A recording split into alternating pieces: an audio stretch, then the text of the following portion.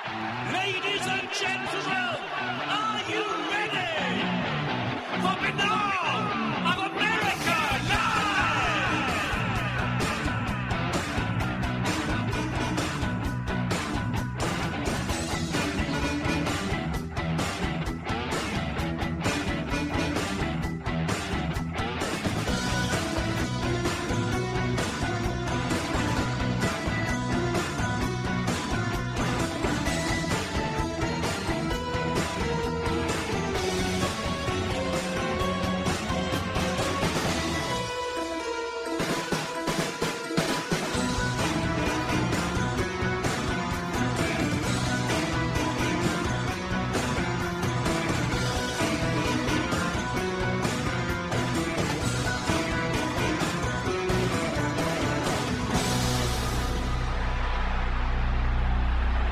And now, ladies and gentlemen, Banal of America Audio with your host, Tim Banal.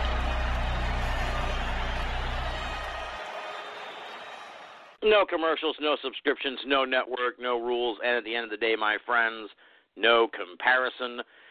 And tonight, no one here gets out alive because we're going to be talking. I think I might have overhyped this.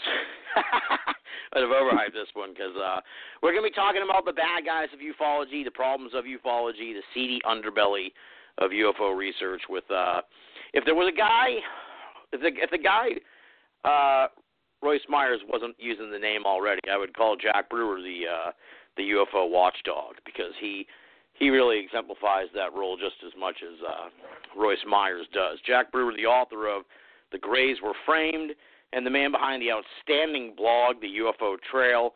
He's been on the show before, but I wanted to showcase him here on the final season because he does just some of the best work in this whole field. And I'm thrilled to get him back on the show. Jack, welcome back to BOA Audio. Hey, thanks for having me, and I really appreciate the kind words. Thanks, Tim. I mean it, dude. I mean it. You know, it's funny because you know, I'm kind of like a jokester in the field and everything, but it's like I expect ufology to not be such a shitty place, and I think you do too, and you go out of your way to like show that there's all these fucking problems with it and everything. So, you know, we need more guys like you and Royce Myers and folks like, you know, the UFO Watchdog to be watching over these people, because if no one's watching over them, they're going to pull some underhanded stuff, and you know, there's all kinds of stuff going on. Yeah, I don't think we can really do much about changing the quality of research that people want to put out there and the quality of claims. I think we can do a better job, though, of helping each other understand what to watch for. Like, that was really my primary motivation when I started writing the UFO Trail, was I had gotten pretty thoroughly sick of a lot of the stuff I was reading when I dug deeper into it and the things I was hearing. And I just kind of wanted to save some other people the same hassles. And I kind of felt a responsibility that now that I've exchanged emails with some of the people I have and asked some of the questions I have and come to some of the conclusions that I have, I kind of felt a responsibility to share it with other people, because it almost seemed like we were being taken advantage of for being open-minded enough to hear people out in some circumstances. That's exactly it, yeah. You hit the nail on the head, you know. And it's like, I guess I have a bit of frustration in a sense sometimes with ufology, because it's like they can't, I don't know. I think that if you're, I think like you and me and a lot of listeners to this show and a lot of our friends and stuff, I think that we're sharp enough to see a shitty UFO video and know that it's like just garbage. You know what I mean? So to me, I'm generally just like amused by that stuff. But then you see people who decry it. I guess my example is like, you know, the guy who does UFO Daily or whatever, UFO Sightings Daily. You remember him? Yeah. He shut down his website, and a lot of people were like, "Good, fuck that guy." And I'm like, come on, guys. If you like just kitschy kitschy sort of like insane ramblings of a person you know is like going off the deep end with his UFO belief. It was a great fucking sight. It was fun. Like, the guy would find a rock on Mars and be like, extrapolate this incredible scenario of like how some ancient civilization lived there. And it's like, dude, that's just a fucking rock, man. Like, I can sit back and laugh about it. So to me, it was like, I think we just need more discerning people. Like, I think people need to exercise more discernment. And, and I think you and I, we run in a lot of the same circles. So it's like we sometimes don't see, well, you realize it because you're trying to straighten them out. But it's like it's hard to imagine that there are people who aren't as discerning as us who read this stuff and take it as gospel. Yeah, I think you're touching on a good point, too, that where do we draw the line between, like, I think Jeff Richmond calls it picking the low fruit of, skepticism and what's valid to be taking apart. And I guess we all have different standards for that, what we think is reasonable. Like, I say that because some of the, I even hate to use the word skeptic because skeptic really shouldn't be a bad word. Like, that's something that we should really encourage is healthy skepticism, I think. Absolutely. So maybe a better term would be like the overly critical people or something. But sometimes, yeah, the stuff they'll dissect, it's like, wow, really? Like, who doesn't know that it's not a good idea to, like, ask a Haitian witch doctor for, health advice or something, exactly. Yeah. And so I guess we all kind of have, but then, yeah, like, they could come back and say, well, apparently these people right here, and, yeah, so it's a valid concern. Where's the line between entertainment and what people are taking seriously? And that seems to have gotten more blurred than ever in our current American culture as well. Oh, absolutely. Yeah. Well, that's, yeah. We have a fucking reality show host as the president. That says all you need to know about the state of critical thinking in this country. But before 30% of my listeners turn off the show, we'll move away from politics. But yeah, I think that to me it's like I like the UFO entertainment aspect of it, but at the same time it's like I think we sometimes, and I don't speak for you here. I guess I speak for myself and maybe other people. But like I posted this. You're not on Facebook, right? You're just on the Twitter. Correct. Yeah. Okay. So. There's a Radio Mysterioso group on Facebook, and I posted on there because, long story short, my brother and his girlfriend came home, and they were like, they were visiting, and they were like, oh, we watched this crazy movie last night, this crazy documentary on Amazon. It's like on Amazon Prime. It's like the number one documentary on Amazon right now. It's whatever the Stephen Greer one is. I forget what it's called. Oh, yeah. See, this is the point of the question, though, because then I got on the thing. I'm like, has anybody actually seen this movie, like, among us? Right. And this is like all the folks that, like Greg and a lot of the folks. Right, like we don't even bother with it anymore, yeah. Right. And it's like, by our own, like, making, have we like, got ourselves stuck in the UFO bubble? And maybe we don't even know what the actual what people are actually consuming. Do you understand what I'm saying? Yeah, I do. Like the Stan Romanek trial is about to start. It's scheduled. If something doesn't happen between now and next Monday, it's scheduled again to start, this coming week. And the Loveland Reporter-Herald, I think, is going to have a story exploring some of the different circles of people that like are really indoctrinated in this stuff, and then there's the casual people that have just watched it on the documentary on Netflix, and then there's the people that just saw something once upon a time, sometime in their life, so they want to relate to figures like this, like Stan, and want to believe in him. And yeah, it's a complex social thing that for people like Greer or Romanek to have these documentaries and for so many people to be watching them.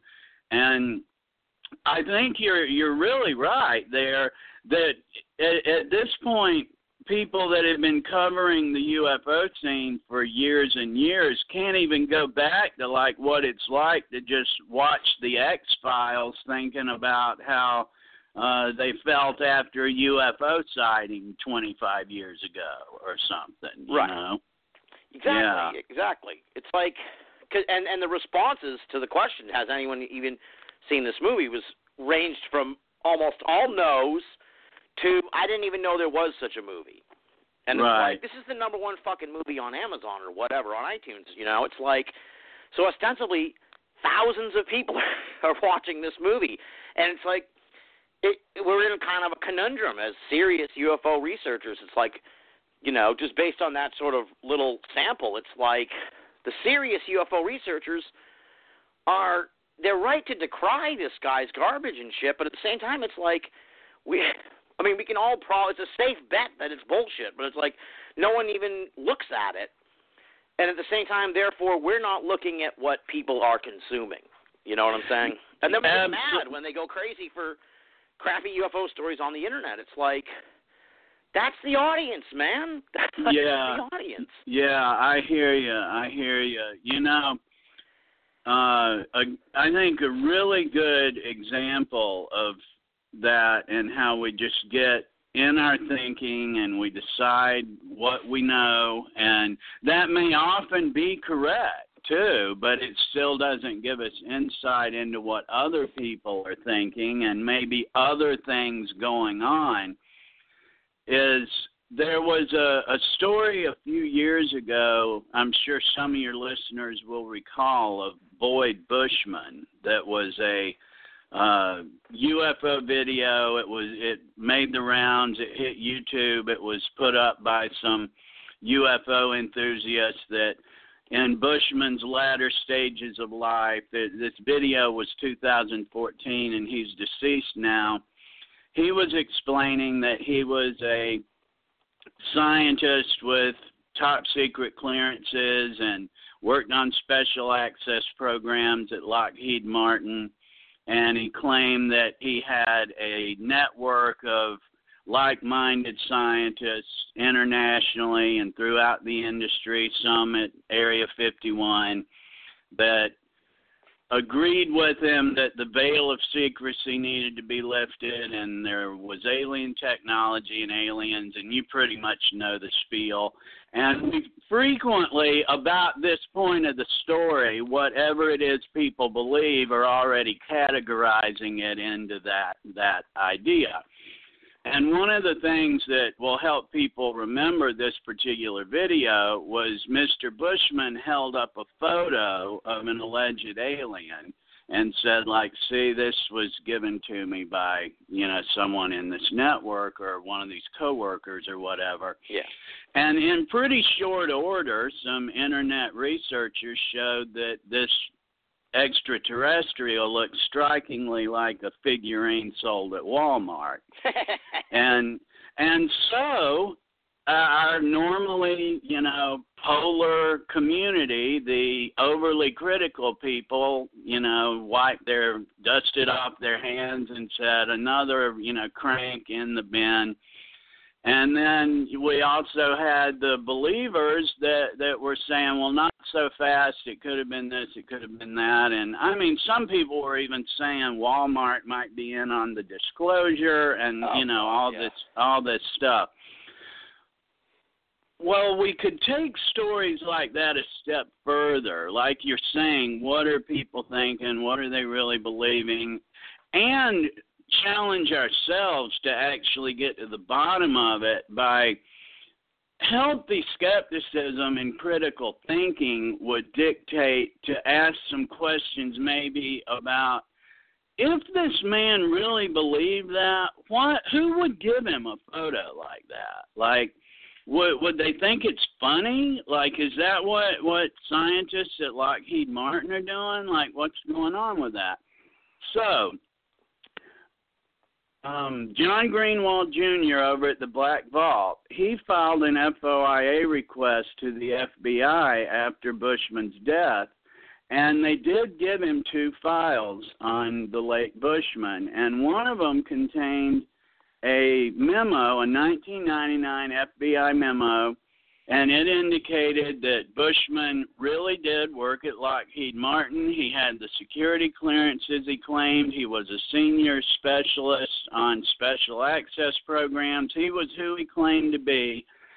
And the FBI also acknowledged that Lockheed Martin was concerned, ongoing attempt to elicit classified information, government information, and or Lockheed Martin proprietary information was being conducted, that they suspected that Mr. Bushman was being targeted for this extraction of classified information. So wait a minute, hold on. Let me just, because I'm touch confused. So they think that, so they thought he was a spy, essentially.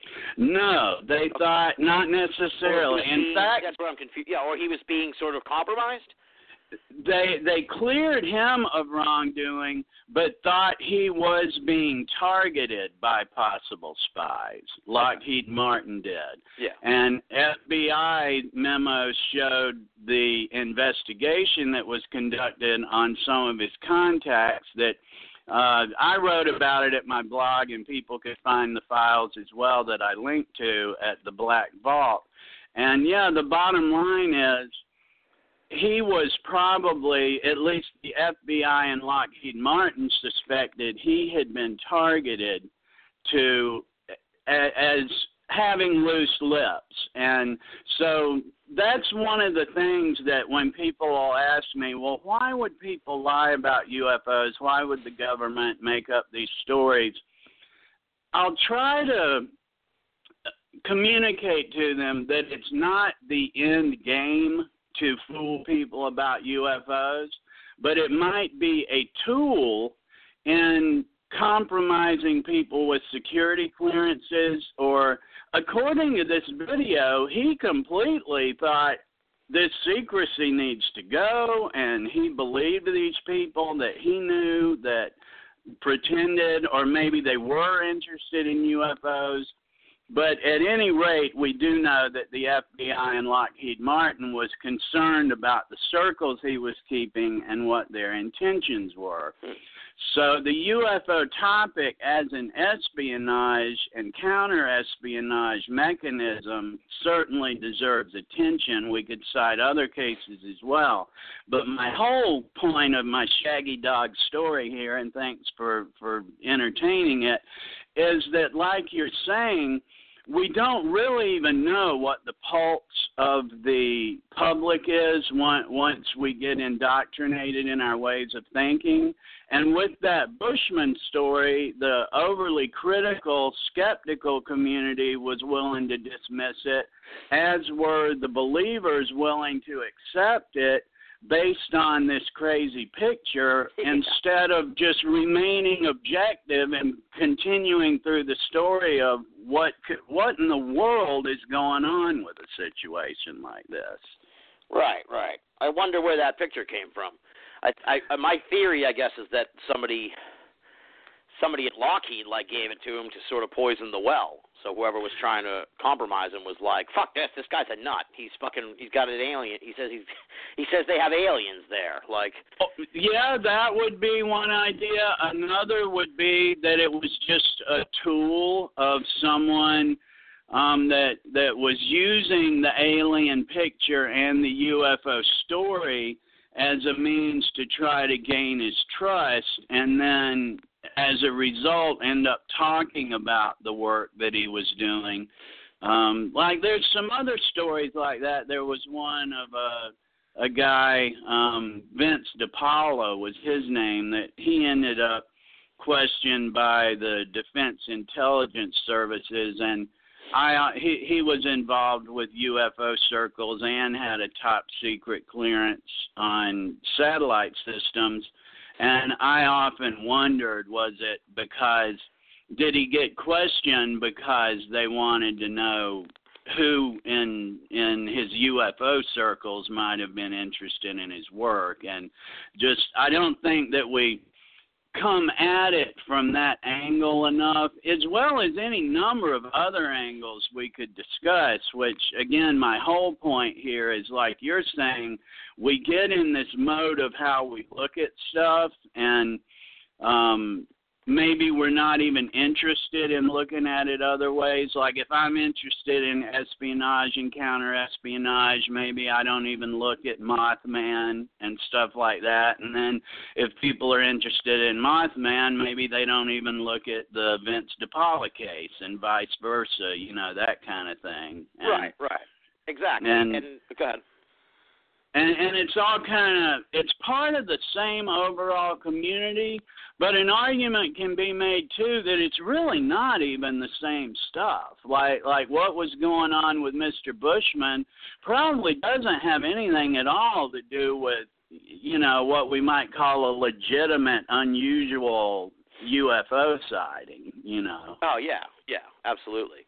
Yeah. Well, it's also, I think, part of the point I was trying to make, in a sense, is like that even the people like you and me and a lot of the folks that are on this show and the people that listen, it's like, I like to think that we consider ourselves fairly serious, albeit like skeptical, students of the UFO phenomenon. But it's like, but there's a sort of like double-edged sword to that, where you get caught in the bubble and you don't really. And I'm just as guilty as everybody else, so don't misinterpret me, folks. But it's like, I don't have time to watch the Steven Greer movie. I don't have the constitution to watch Ancient Aliens. But it's like, these are the fucking things people are consuming. So we have, in a sense, because of this fractured media landscape, it wasn't like this in the 80s and 90s. But it's like, we really don't have a very good understanding of what the public thinks about UFOs, or at least portions of the public, because the UFO consumers are way off the mark from where a lot of us are, in this sort of small community in the bubble. Yeah. I've never seen an episode of Ancient Aliens, man. Neither have I. Yeah, neither have I.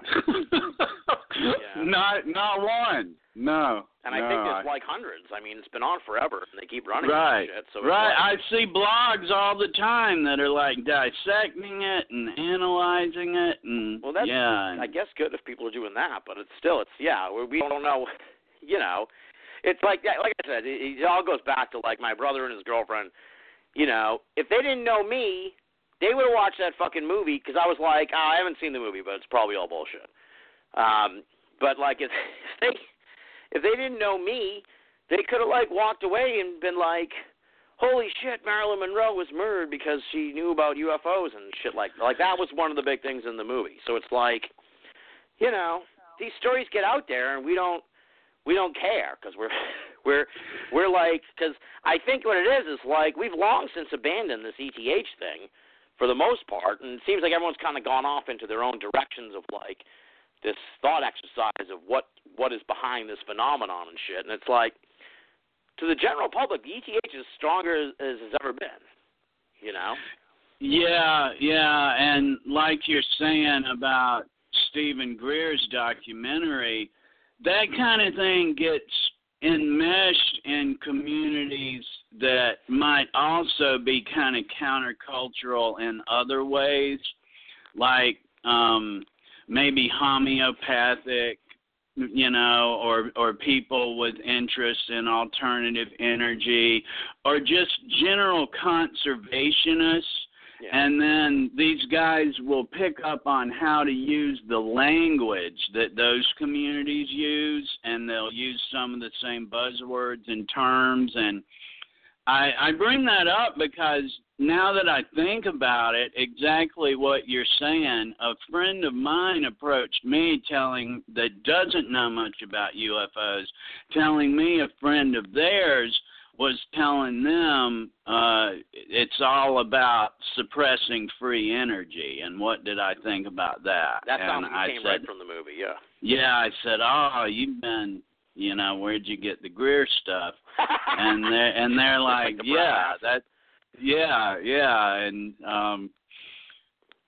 I mean, and no, you can't just jump on everybody with both feet going, nah, BS. What else you got? Because then you're just like the killjoy, and I was in Roswell for the latest anniversary, 70th anniversary, and one of the things I just kept coming back to there was telling people that just my general default is that the best you can do is suspend judgment pending further information. And if you have to believe or not believe, well, then there's a pretty good likelihood it's not real valid information yet, or you wouldn't be getting put in that position. Yeah. But really, that's all you can do is just keep coming back to that, or else you're just constantly going, bah, Right. Yeah, we don't want to be those people. Well, I think that's the good part about, I keep going back to this, but sort of like these people in, I think Micah Hanks coined it on the term on the show, sort of like the ufology exodus, the people who have sort of abandoned the old model of ufology. And it's like, we still are fascinated by the fantastic nature of this shit. I think you can agree that it's like there's something really crazy going on here. We don't know what it is, So it's like we're not like skeptics who are just like, it's all bullshit. Don't offer any, don't offer any sort of countermeasure. Yeah.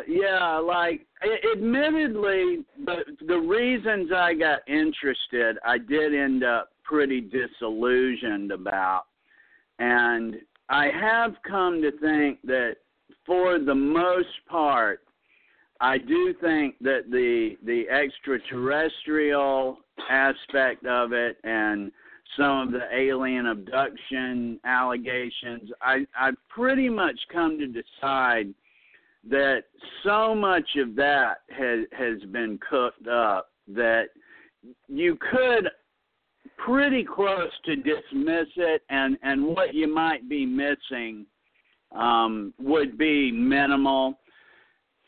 But that doesn't mean that people aren't sincere, or that they aren't seeing something, or they're not experiencing things.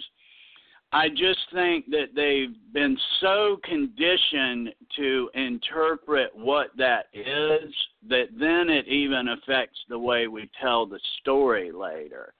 And I don't know what people are experiencing. There's a certain amount of, if we made a checklist, we could go down it, and certainly some of the explanations would apply, but it wouldn't necessarily cover all the cases. But I do think that, as you're suggesting, there's some that remain that by the definition of the word remain mysteries, and that is interesting. In fact, when I was, at that conference, I kind of ended up with a couple of go-to cases so that I wouldn't always just be telling people, forget about it. And one of them is a case in Charlotte, North Carolina, that I ended up writing with the North Carolina MUFON director at the time, and he had even told me that this case was what began his interest in UFOs. And it was, if people wanted to Google it, I'm sure they could still find information on it, and it would be in the archives of newspapers of the 1970s, was the Snoopy 2 case, just like the Peanuts character, Snoopy 2, because that was the name of a police helicopter And there was a rather dramatic UFO sighting experienced by these two police officers in their helicopter while on patrol. And there was, the radar confirmation at the tower, and other pilots had visual confirmation. And, just by the true definition, an unidentified flying object, actually a couple of them that nobody knew what it was, and it kind of played with this helicopter a bit, and then the two craft sped away, and they couldn't keep up with them. And so, I mean, that's something that in the 1970s, the pilots couldn't identify, didn't know what it was, and couldn't cause radar paint, and they couldn't keep up with. And so, I mean, like I say, by definition, that's a UFO that we don't know what it was. Absolutely, yeah. Yeah, so there's plenty, well, not plenty, but there are some. Yeah, I was thinking as you were talking about abductions, it's like, I bet you if there really are abductions, it's probably like 24 at the most, ever, or something crazy like that. Like, that'll be the big surprise. We'll be like, yeah, we've only taken like 12 of you guys. We're aliens, dude. We don't need thousands of humans. We're aliens. We need maybe 12. Yeah, there was a forum I used to participate on, a discussion forum, and some of those, like, there would be just this wave of, bandwagon of, yeah, me too, me three, and all this stuff. And, yeah, I used to joke that, like, a CIA agent could just go throw a basketball against the side of one of you guys' houses and then watch the forum the next day and see you telling this detailed story about alien abduction the night before, Oh, yeah, absolutely. And then everybody jumps in because they don't want to be left out. That's the thing. They don't want to be left out, and they don't want to. They want to appear like they're, that it's happening to them too. So they're not out of the loop. It's crazy. And it's a very strong dynamic, the social dynamics and the way it works. But do you recall the story of a Dr. Kary Mullis? It sounds familiar, but I don't know it. I couldn't tell you. I first came across that one because of Bill Chalker. Mm-hmm. I saw him writing about it, and Dr. Mullis won a Pulitzer Prize for his work with DNA, and he later related a story of a series of high strangeness events at a cabin in California. And just bizarro Alice in Wonderland kind of stuff. In fact, the one that stood out in my mind was one night Dr. Mullis walked out the back of the cabin, and he says he encountered a glowing raccoon that said, "Good evening, doctor." Holy and shit. The next thing he could remember, it was daylight and he was walking on a road somewhere else. And there's a few things about that, and there were some other events that took place too that are worthy of questioning what was happening. In the same ways we were saying the Dr. Bushman thing, this doesn't necessarily indicate anything other than a mystery that we should try to learn more about if we're interested. But one of the points that could be brought up is it's only the pop culture, the Bud Hopkins, the David Jacobs, that kind of thing, that would even imply there's anything extraterrestrial about what I just described about Dr. Mullis. Yeah. And so there's any number of ways we could come at investigating a story like that, even if it's just, quote his tale and put it in document it. But there's just, the cultural contamination is just overwhelming at this point to try to tell that without it being alien abduction, you know, and screen memory this and, yada, yada, that none of which has been established other than people like Bud Hopkins just kept repeating it, you know? Right. They kind of invented their own vernacular for this stuff that's, like, not based on any, it's only based on their own shit. So it's like, yeah. Yeah, so there's a couple stories, you know, the Snoopy 2 UFOs and Carrie Mullis's glowing raccoon that are kind of WTF stories. I don't know, you know, mystery by definition. And it really challenges us, kind of like the Bushman story, to not decide our past experience indicates what we're going to uncover about, you know, the ongoing investigation. Yeah. Well, it's interesting in a sense because, you know, it's funny because I get pissed off lately about people who say ufology is dead. It's like, how many times do we have to fucking say that? But I think conversely, you know, I think we all kind of pronounced abductions dead. I think that the abduction thing kind of like died out when Hopkins died right at the same time as all the David Jacobs stuff came out, and of course John Mack was already dead. Once you lost those three big researchers, it was like it cratered. Abduction, the whole idea kind of cratered. And what's interesting, I think, is in the last few years, I don't know if you've noticed this, I'm sure there's still people doing abduction research. I know Kathy Martin is and a few others.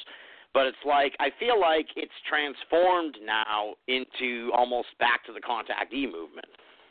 Mm-hmm. That's why you get like, that's why they're calling themselves experiencers now instead of abductees. You know, and I don't know. I know Jeremy Vaney does a lot of work with experiencers, but I'm talking about sort of like, have you seen like these women that say they have like alien babies and shit? Yeah, I have. There's like it's becoming sort of a thing where it's like there's one like really cute blonde girl from California who's like a real new agey type, and she's been in a lot of the British papers and shit, probably because she's cute. And it's like she says she has a shitload of alien babies, and you know, an alien lover that comes and takes her away at times. And it's like I mean, she may be making the whole thing up because it's like good copy and shit. But at the same time, like if there are other people that clearly are in her mold who I would assume believe this, so it's like something's happening here where it's like maybe they don't have the Bud Hopkinses and the David Jacobses to guide them to craft the narrative from whatever is happening with them and sort of, you know, steer them into the abduction narrative. And so now they're, you know, interpreting their own experiences and maybe following in the footsteps of these, like this girl and other people, this woman. Yeah, I think that's a great point, that it is resembling more the 1950s than the 1980s at this point. And what comes to mind with what you're saying, what comes to mind for me is two things. The problems with hypnosis and why aren't investigators pursuing opportunities for forensic evidence? That's the big one. I mean, I think we don't even need to get into the hypnosis thing. I mean, short of having Emma Woods herself on the show, I mean, we've covered the Emma Woods story, like, you know, it's maddening in a sense, and I get the sense from talking to Jeremy from time to time that, you know, I mean, you talk about the people that got all upset, and rightfully so, about the guy in MUFON making those comments on Facebook and shit. And it's like, dude, we got fucking tapes of David Jacobs saying, like, you know, not comments along the same lines as that, but equally insane comments and troubling comments. So it's like like Sean Spicer resigning over a new hire. Like that was the thing that pushed you over the edge. Right. I hear you, man. Yeah. Like who was still on the MUFON bus that what that guy said would have said, next stop, I'm off. Yeah. Yeah. Well, have you been following the new one lately from this new guy? Another guy quit. because of Jay-Z Knight's involvement in MUFON? I just read about it a couple nights ago, and I'm semi-interested in the Jay-Z Knight thing because I find, like, riding past a car wreck, I find the cultism intersecting with ufology fascinating. And that's like we were saying about Stephen Greer. He can use some of the language that might be picked up by some of the conservation movements and whatnot. Yeah, you do see some of the same language and vocabulary terms and whatnot that can cause some of the New Age-ier groups and UFO groups to kind of enmesh and come together almost like newfound churches or something. Yeah. And so I'm sort of following it, but what else you got on it? Nothing really, in a sense. I'm just kind of like amused, as you are, by the car wreck aspect of it, in a sense, with MUFON. Just like, I'm with you, man. I've been, I've considered MUFON a joke for fucking years, Right, like, right. For me, it was like the get off the bus moment was when the director of MUFON was on The Daily Show, and they just made him look like a complete asshole, and it was like, all right, I don't even want to, these people are embarrassing me by association. That's how bad they are. And that was like a few years ago. And even before then, I was like, it's just a crusty old organization. It's harmless. But now it's like becoming more and more, I feel like this is the year, this is a very scandalous year. They're under a lot of fire for their symposium because it was like all about the secret space program. And people were like, what the fuck is this shit? Like, I thought we were a scientific-based UFO organization. Now we're, and that goes back to like the UFO entertainment thing. It's like if they want to be a UFO entertainment entity and produce TV shows and shit, then just do that. But don't. Yeah, that's what Robert. Tell me it's raining. Yeah, Robert Schaefer has said too that if they just drop the claim of science, then that's what I'm paraphrasing here, that he's kind of said, they just should stop claiming they do something other than provide, facilitate telling UFO stories. And I agree with that. I think a point that can be made about hypnosis is claiming you're conducting scientific study and using hypnosis as an investigative tool are mutually exclusive of one another. And like you can't do both.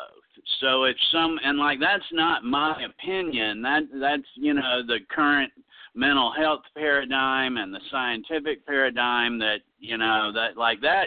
like you're saying, that doesn't even require discussion anymore. That ship is so sailed. So they can't claim to do both. It's mutually exclusive. And then with the forensics, we could, that's what I got off on a rant there, but yeah, that's okay. Because those are valid points. And I mean, spit in a tube, for crying out loud, somebody. Let's get a line on. I mean, we're literally putting people on stages claiming that they're ET human hybrids. Right.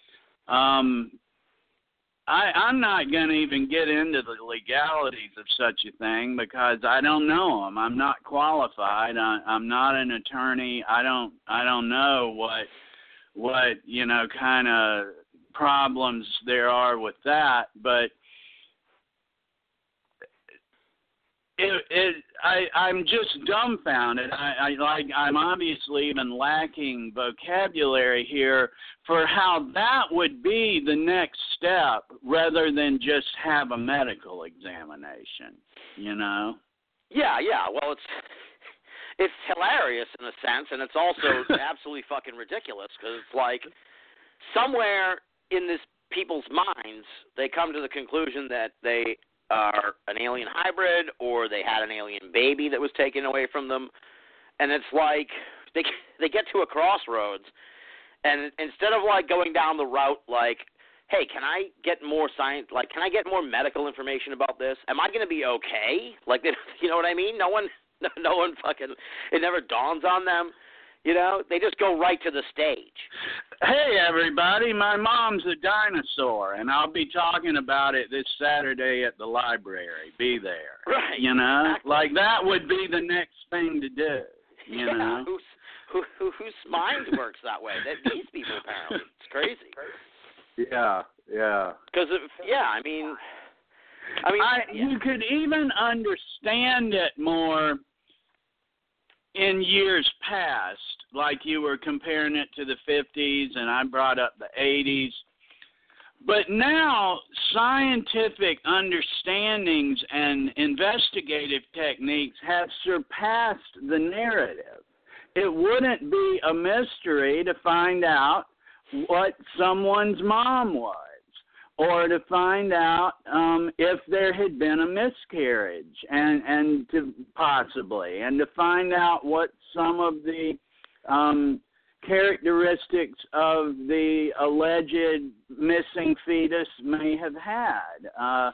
Tests can be done that moms or the hosting female could find out information possibly sometimes decades in the past, and instead we're just talking about it. Right. It is an insult to intelligence, absolutely. Yeah, for sure. Yeah. I mean, we had Tyler Coach on the show. We kind of made a grandstand challenge where it was like, somebody fucking step up. If you're a hybrid, step up or shut up. That should be the policy on these folks. It's like, prove it with the fucking science that we have available that can prove it, or shut the fuck up. There's really no two ways about it. But then the thing it comes back to, Jack, is they sell tickets, man. They sell tickets. They sell shit somehow. And it's not the folks listening to this show. It's not the folks reading your blog. It's like that general audience is, I see a lot of cries for, like, we need to develop a serious sort of vein of ufology. There is a fucking serious vein of ufology. Like, we don't need to put a name on it. It's just people who take it seriously. And it's like, there's you can't compete with the entertainment, man. That's just the way it is. Yeah, and I think that gets us back to what I said about we really can't do anything about a nonprofit corporation that sells tickets and puts space program fantasies up for people that want to come hear about them. Yeah. We can try to encourage one another like we're doing during this show. You and I are kind of supporting each other, encouraging one another, and hopefully a few listeners as well, to be more discriminating and to be part of the solution and not the problem in spreading stories. And I think that does come back around, too, to some of us aren't really interested in the more incredible, the less credible stories, where I, at this point, am interested in the social dynamics and the way the topic has been exploited and what those purposes may have been. Yeah. And I think that's pretty fascinating, too. And then the public is kind of a collateral damage byproduct in the process. Oh, yeah. And then you have charlatans and opportunists that jump on the bandwagon of the momentum that's created. And, then it's just really a whole hodgepodge of a traveling circus that is just a fascinating social chain of events. Oh, yeah, for sure, yeah. Yeah, it's like I don't want to be in the audience of the circus. I want to like kind of be outside the tent, or on the edge of the tent. I guess inside because you want to see what's going on. But it's like I don't want to be that's in the a great analogy. Is like wanting to see the puppet masters. Yeah, or to be backstage at the circus. That's probably maybe even the best way to put it. It's like because to me, I get why people like all this shit, and it's like. But it's just crazy. It's just kind of crazy in a sense. Like I stress this all the time. It's like you can't, if like you were saying, it's like we can't do much about this organization putting on a secret space show. What you can do, folks, is vote with your dollar, man. Like don't fucking go. Absolutely. If you're really, good for the people who are in the organization who left. If you're, if you disagree, leave. Don't give them the time or the money. That's the only way you can make an impact. Yeah, it sure is. They'll, as long as something works, then someone will continue doing it. Like there's a podcaster that for years has sent out emails soliciting cash for various what he'll term temporary emergencies, and these have gone on to the tune of like 2 a week for years. And as long as something like that works, apparently, if people will give, then why stop? I mean, would be one way of looking at it, Yeah, I mean, I'm aware of what you're talking about. You've been tracking this on Twitter for the year. What's the which I love. What's the total number of emails sent out by this podcast? Not personal crises. Not counting just your standard during the program. yeah. Not counting since I got on the phone. About 71 last I looked. And we're in week 29 or 30, something like that, of 2017. And I first started kind of watching this a few years ago now because I'd have people I knew saying, wow, can you believe this guy? And a few people, more than a couple, started forwarding the emails and going, he just asked for money for this like 6 months ago, and he's saying that it's happened again. It might be housing or cars. And my interpretation is the thing that upsets people about it is that many of us, if not all of us, have known people, or many of us have experienced what we might term real problems ourselves. And I mean serious illnesses and, just tragedies that befall people. And it seemed to me that that's what was frustrating people, among other things.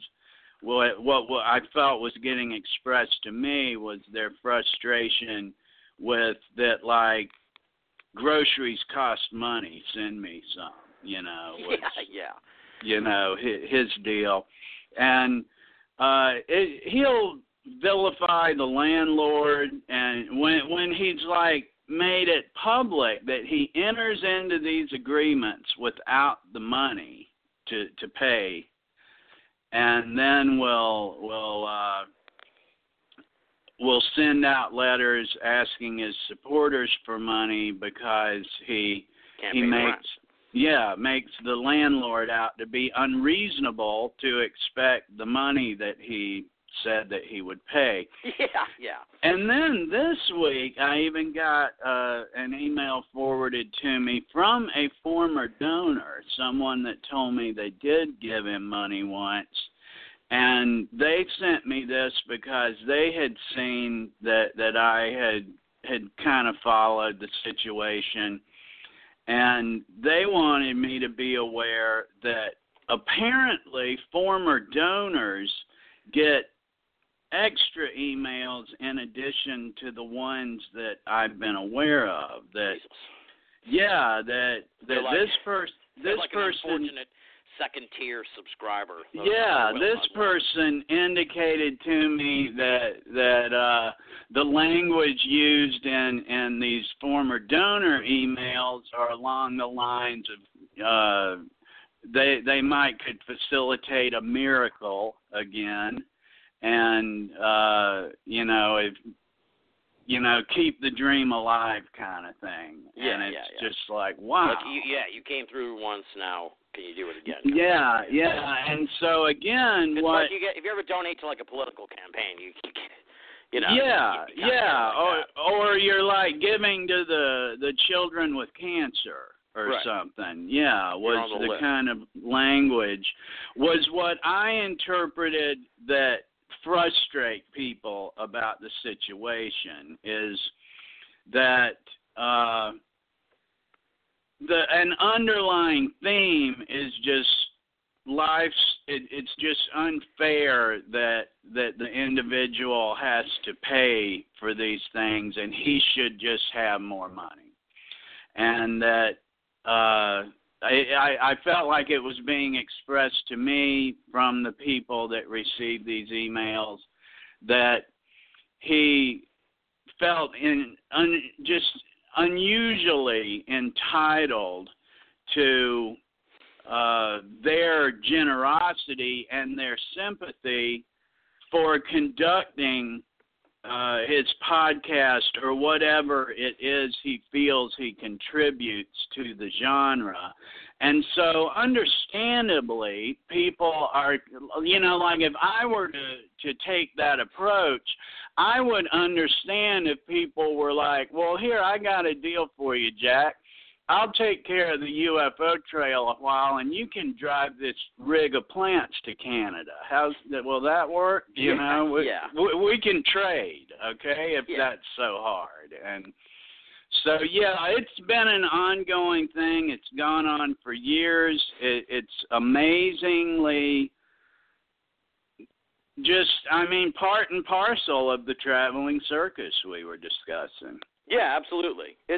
I laugh, but folks, it makes me angry because it's like, dude, if you're sending out 71 fucking emails in a year already begging for money, get a fucking job, dude. Mm-hmm. Just get a fucking job, man. Like, I don't care how old you are. You get down to fucking Walmart, they got like an 80-year-old dude in the door greeting people, Just get a fucking job, man. Like, people, folks, this show practically disappeared last year. You want to know why? Because I didn't have fucking any money, and I got a fucking job. Other things to do, yeah. Yeah.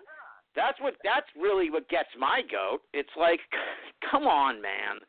You got to have priorities in life, dude. And it's like, if you have to beg for money because you won't do anything but do a podcast, it's like, well, the problem is the fucking podcast then, dude. Like stop doing your podcast and go get a job, and try and do the podcast when you can. So there's and keep the lights on. And while he paints it with, he tries to add these stories of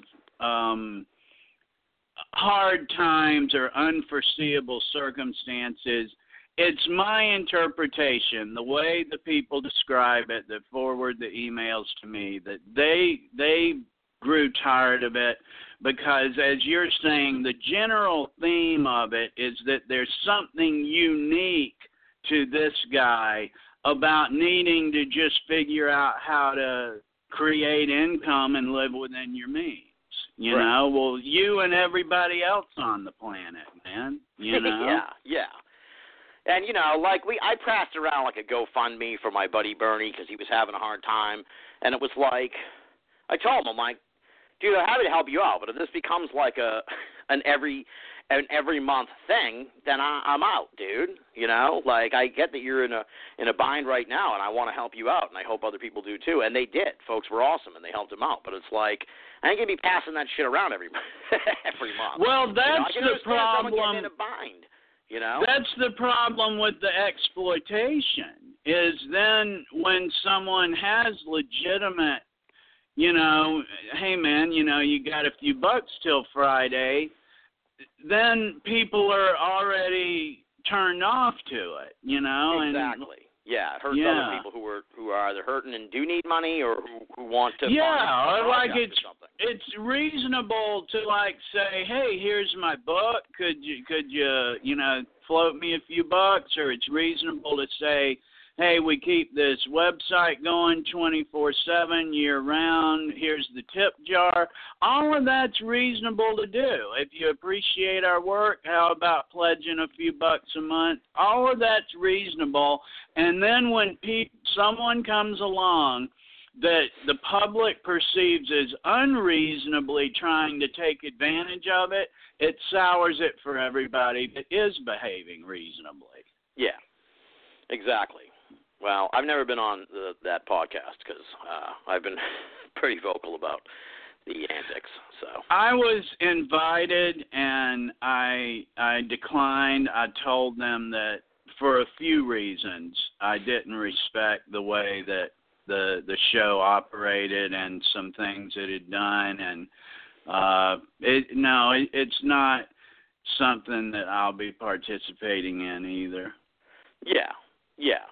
What irritates me is people who know about the whole thing and who still go on the show and everything. To me, it's like that's kind of hypocritical. Like, just because you're not fooled by the emails and stuff, and you know, you've made a really good point. I've seen you writing about this somewhere. It was like, you know, even if all this stuff is true, well, even if, you know, giving them the benefit of the doubt. Let's say that all of this is incredibly difficult, long personal crisis is on the up and up and really happening. It's like you're asking us to give money to someone who's demonstrably been financially irresponsible for all this time. Like you can't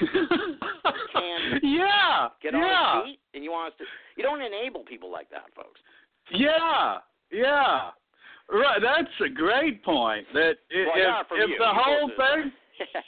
the whole thing's up and up, what reason would I have to believe that a few bucks would help?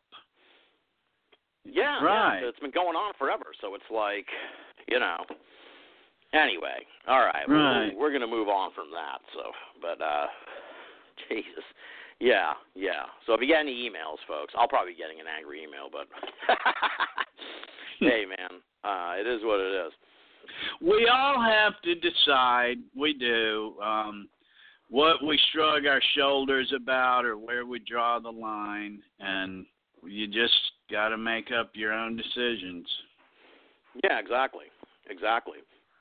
Now, what's going on with the Romanek trial? Because I know you've been following this, and people. It's funny. We talked about Stephen Greer earlier, and it's like Romanek has a movie on Netflix now, and there was an article. I'm sure you saw it. It was great. It was like It was like man on trial for child porn has documentary on Netflix. It was like that's the worst kind of advertising you possibly could hope for your movie. Yeah. But the trial's going to start next week theoretically? Yeah, this coming Monday, I do believe it is, July 31st. Right there in Loveland, and yeah, he's charged with, everybody's. Well, I guess maybe everybody's because I need not a refresher, aware. like on what the charges specifically are that he's facing. You don't have to dig it up. Yeah, first, but. It was possession and distribution of child porn. And it was, as the Loveland Reporter-Herald reported, it was associated with multiple images on a computer taken and seized from his home. Follow the Reporter-Herald for more information. Sam Lounsbury is on Twitter. He's going to be covering the case, and I expect he'll have an article coming up soon about it. It's been several years ago that Romanek was arrested. I think 2014, if memory serves. Yeah, it's been kind of winding. Yeah. Yeah, when the warrant was first served, and There were, understandably, or maybe not understandably, but predictably, the Romanek Inner Circle has been touting conspiracy theories and saying he was set up to discredit him. Of course, critics are not particularly bought in for a couple reasons. One, he did a pretty good job of discrediting himself before any of this came along. Right. As well as, for a conspiracy theory to be validated, it requires verification more than just somebody could have set him up. You have to show who did and why. So it's difficult to buy into the conspiracies lock, stock, and barrel. But nonetheless, they've accused a Loveland detective that actually served the warrant was called into question by Team Romanek, but he's since been cleared of some charges and allegations in another unrelated case. And also what gets left out of those conspiracy narratives is the Loveland Police Department was acting on information provided by the Department of Homeland Security. Yeah. So you'd have to go a lot deeper than just pointing the finger at the Loveland detective. Koopman was his name, by the way. Yeah. This isn't like a conspiracy by the local cops, I would assume. If it is, I really don't think it is. But it's like, right, and say so it's a conspiracy. This has to be and so then like people were saying, well, what does DHS have to do with that? Well, everything. That's one of the biggest things they work on is child exploitation and human trafficking, and it's not unusual in the least that would be arise during one of their investigations and that they'd alert local police while they moved on to some other things. Right. And in fact, dozens, if not hundreds of people a year are arrested and convicted by Homeland Security's investigative arm, which is ICE, for child porn and human trafficking related charges. It's a very common thing. Yeah. So he deserves his day in court, of course. Absolutely. And he wants it. We can, however, look at his UFO narrative and see holes in it big enough to drive a truck through, and his credibility was already lacking, and it's tough on him at this point. If you apply critical thinking, one really doesn't have anything to do with the other. Not necessarily, at least as far as the court is concerned. Like, can these charges be proven? And if allegations of being set up are made, can those be proven? Is really, as far as I understand, what it would come down to. Yeah.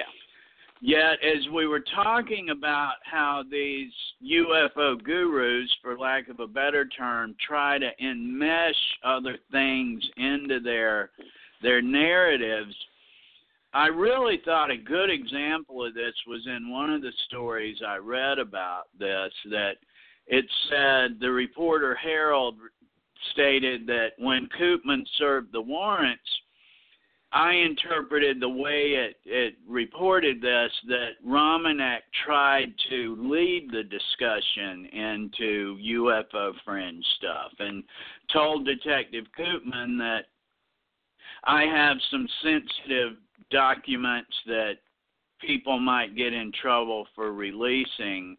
And Koopman's reply was something to the effect of, I'm not here for sensitive government documents. And I thought, good for him, for like we're just going to nip that crap right in the bud here. You know, that this ain't about alien hybrids, man. Okay, and is that when he tried to run away too? Did he try to fucking run away at first? I don't know. Oh, no, I think you're thinking about 2 weeks after he was arrested and charged, he showed up at a local hospital claiming the police had jumped him. Okay, and, I do remember hearing about that. He was banged around and beat up, and I did get the police file on that, and the detective in the case suspended the case for lack of suspect information, and he was more than clear that he thought the crime scene was staged. He did. In fact, I read the police report. It was really kind of weird. It was like the glasses were a certain way. There were certain tells to the scene that made it look staged. Yeah, and he said it doesn't look like a fight occurred. Yeah, and so there's. He's just his own worst enemy at times. And, of course, people could say, well, of course that's what the police would say. They beat him up. But, that kind of, being a self-respecting conspiracy theorist myself. There you go. Nice. Those are the conspiracy theories that give us a bad name. See, there's not some they at the police department. Like, everybody from a detective to a police officer on the beat isn't just on the same page about let's jump Romanek, know? Right. And so you really got to give us something more substantive here than the police did it. That just gives us conspiracy theorists everywhere. They come up with good NSA docs and stuff about the shenanigans within the UFO topic. That gives all of us a bad name when you just float this nonsense out here. Yeah. It's like I highly doubt the police would beat up this dude, especially because he was kind of a high profile, for lack of a better term, arrest. I'm sure by then it had already been out there. So it's like they would never fucking do that. You know what I mean? It's like that would be a terrible idea.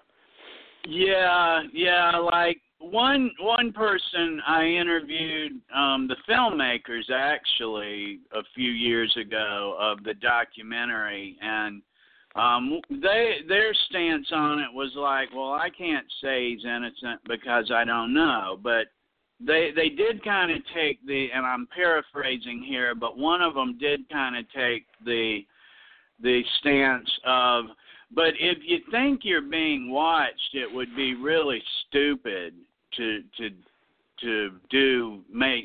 be committing those crimes.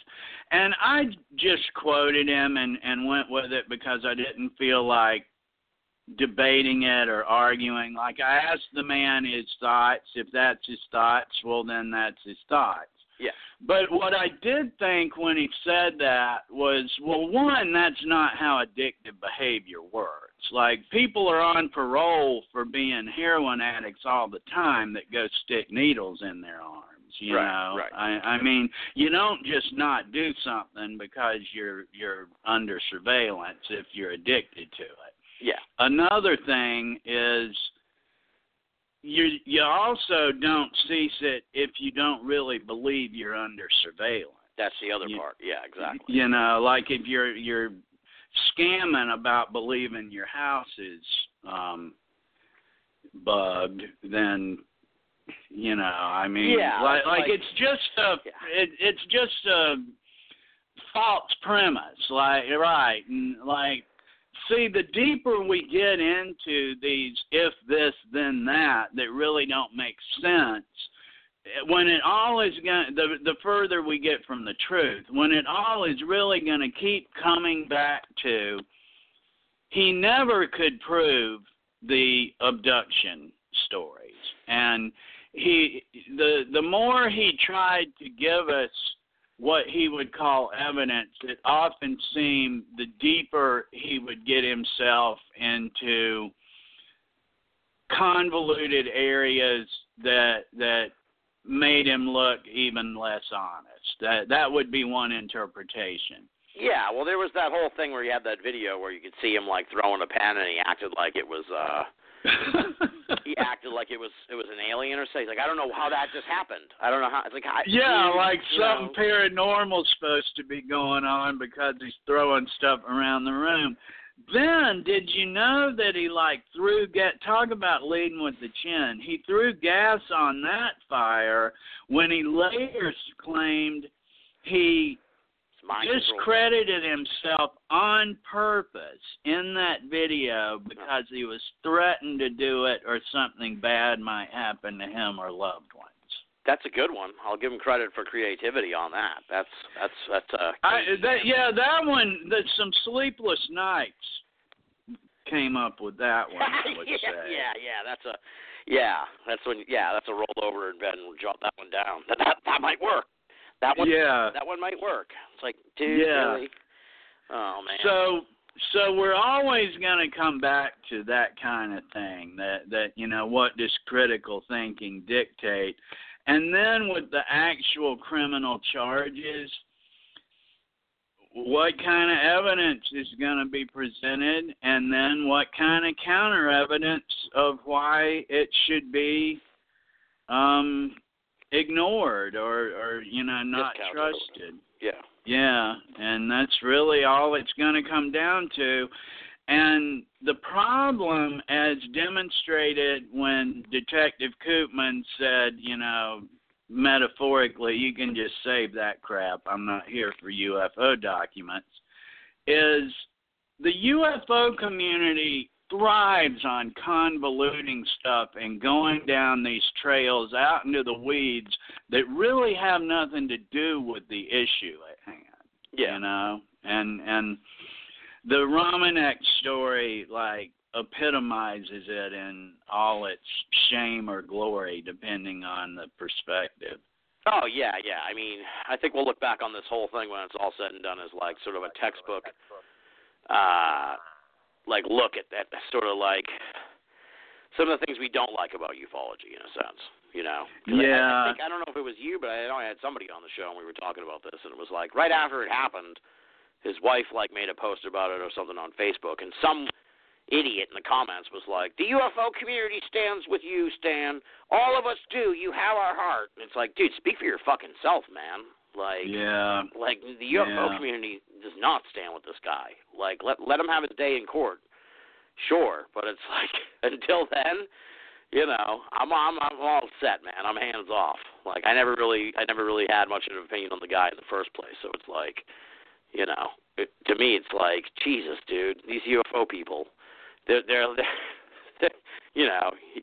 he could walk down Fifth Avenue and shoot someone, they'd still vote for him. That's kind of how.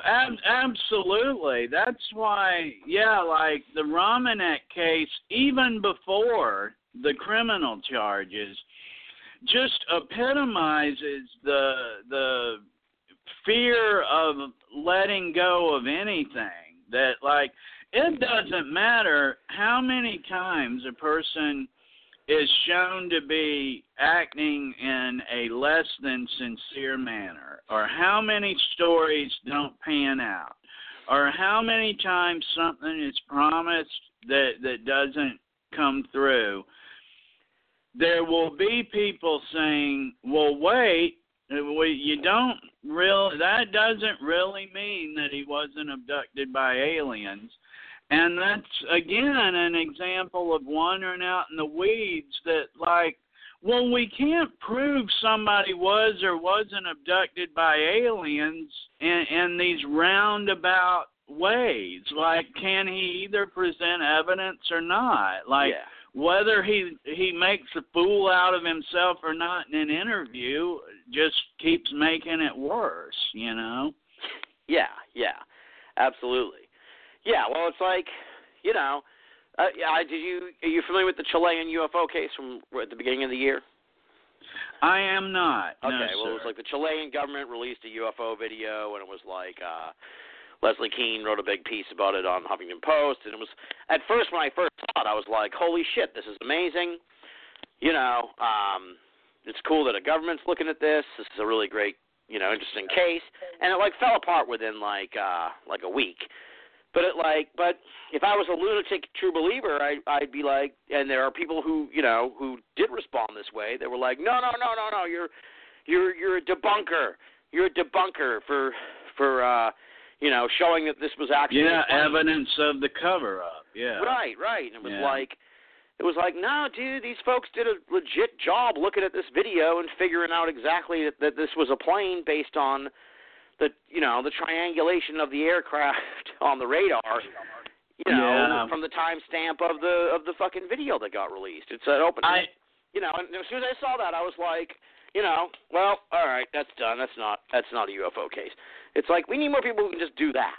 Like, just let it go. If it's not good, let it go.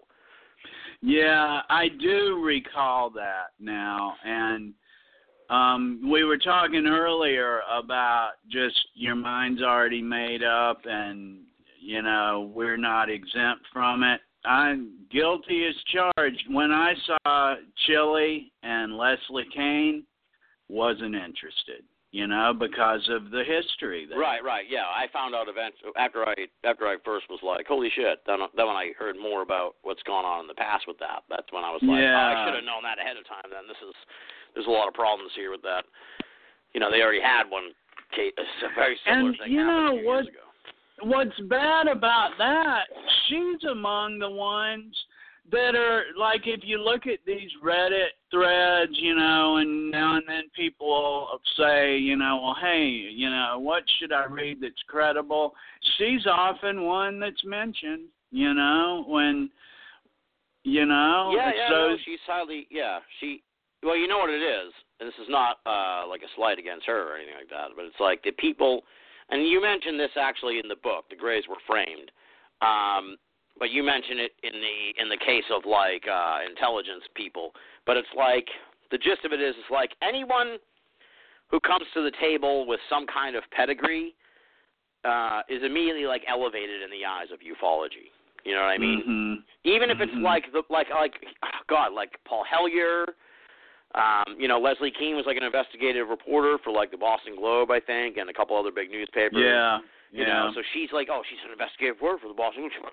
She's elevated up. So it's like the people who come at it with any kind of like credentials, especially like anyone who's like had any kind of like government job that sounds, hefty. If it's like it's just someone who's like, I'm a mailman. No offense, like they're not gonna be like that. Well, he's got, But if like, you could be working at some place and have like a top secret clearance for something completely unimportant. You know what I'm saying? Sure. You know what I mean. You get top secret clearance to work on God knows what. But then it's like he had a top secret clearance with the government, so what he says about UFOs matters. It's like he had a top secret clearance because he was working on the toilets in the submarines, dude. Like that's all he had the top secret clearance for. Yeah, absolutely. And sometimes, I mean, we see this a lot around the UFO community too. Is you get used to talking on podcasts and doing some interviews, and you have a blog and people will ask you some things, whatever. And I can empathize with people might just fall into the habit of answering questions when they're asked. But absolutely. I mean, sometimes the answer is, I'm not qualified to know that, man. I just write a blog. And you asked me about the Travis Walton case. Well, I don't know. I read the book like everybody else. Other than that, how should I know? Right. And that's a great point that they start talking about Cold War projects. And I was sharing some information with a guy that's interested in the Unit 731 and some of their activities, and how after World War II, some of the most notorious from that was a Japanese chemical weapons testing and other unethical and just horrid things were granted amnesty in the U.S., and I was sharing some information with a person that was interested in it, and we had seen where another blogger was writing about, allegedly this and that and the other happened with Unit 731, and it ain't nothing alleged about it, man. It happened, and just because you blog about UFOs doesn't make you an authority on every topic that comes up. Like you're saying, if someone's a historian or they have a top secret clearance, decoding and sending messages at an Air Force base or something, doesn't make them qualified to explain what happened at Rendlesham or something, I mean, not in and of itself. And that's a really good point. I think we're always going to come back to that the best we can do sometimes is just suspend judgment pending more information. And as one of my friends once said, and what we know about UFOs could fit on the back of a postcard, Oh, yeah, absolutely. Yeah. Pardon the interruption, but I'm Mike Wilbon. Tony, more than 30 people in Stephenville, Texas, say they saw a UFO. You believe them? Tony Kornheiser, believe him. Who do you think was up there getting probed? You're listening to Banal of America Audio. So, the webpage or whatever is just something that you guys do for fun. Do you have a real job? Well, that is our job. Oh. We don't technically get money for the hours we put in, but it is our job. Well, I've kind of made a similar point in the sense where it's like you hear these disclosure people, and it's like, we don't know shit about UFOs, dude. If you listen to those folks, you think that, you think it was cut and dry. It's like they've moved on from trying to prove this or solve the mystery to just being like, okay, we give up. Give us the answer. Yeah. That's pretty much it. It's like, we give up, give us the answer. It's like, that's no fucking way to live life, man. We'll figure it out. Demanding the answer. It's like a petulant child. Yeah. In that book that I did, The Graves Have Been Framed, mm-hmm. I went nearly 300 pages, and there were so many things I didn't even touch on, and disclosure was one of them, that you could just go pages and pages and pages about the impracticality of that movement. That, if a government official comes out and says, okay, there's an extraterrestrial presence, well, then critical thinking dictates that we ask for evidence of that. And then the can of worms there, even if it happened, is just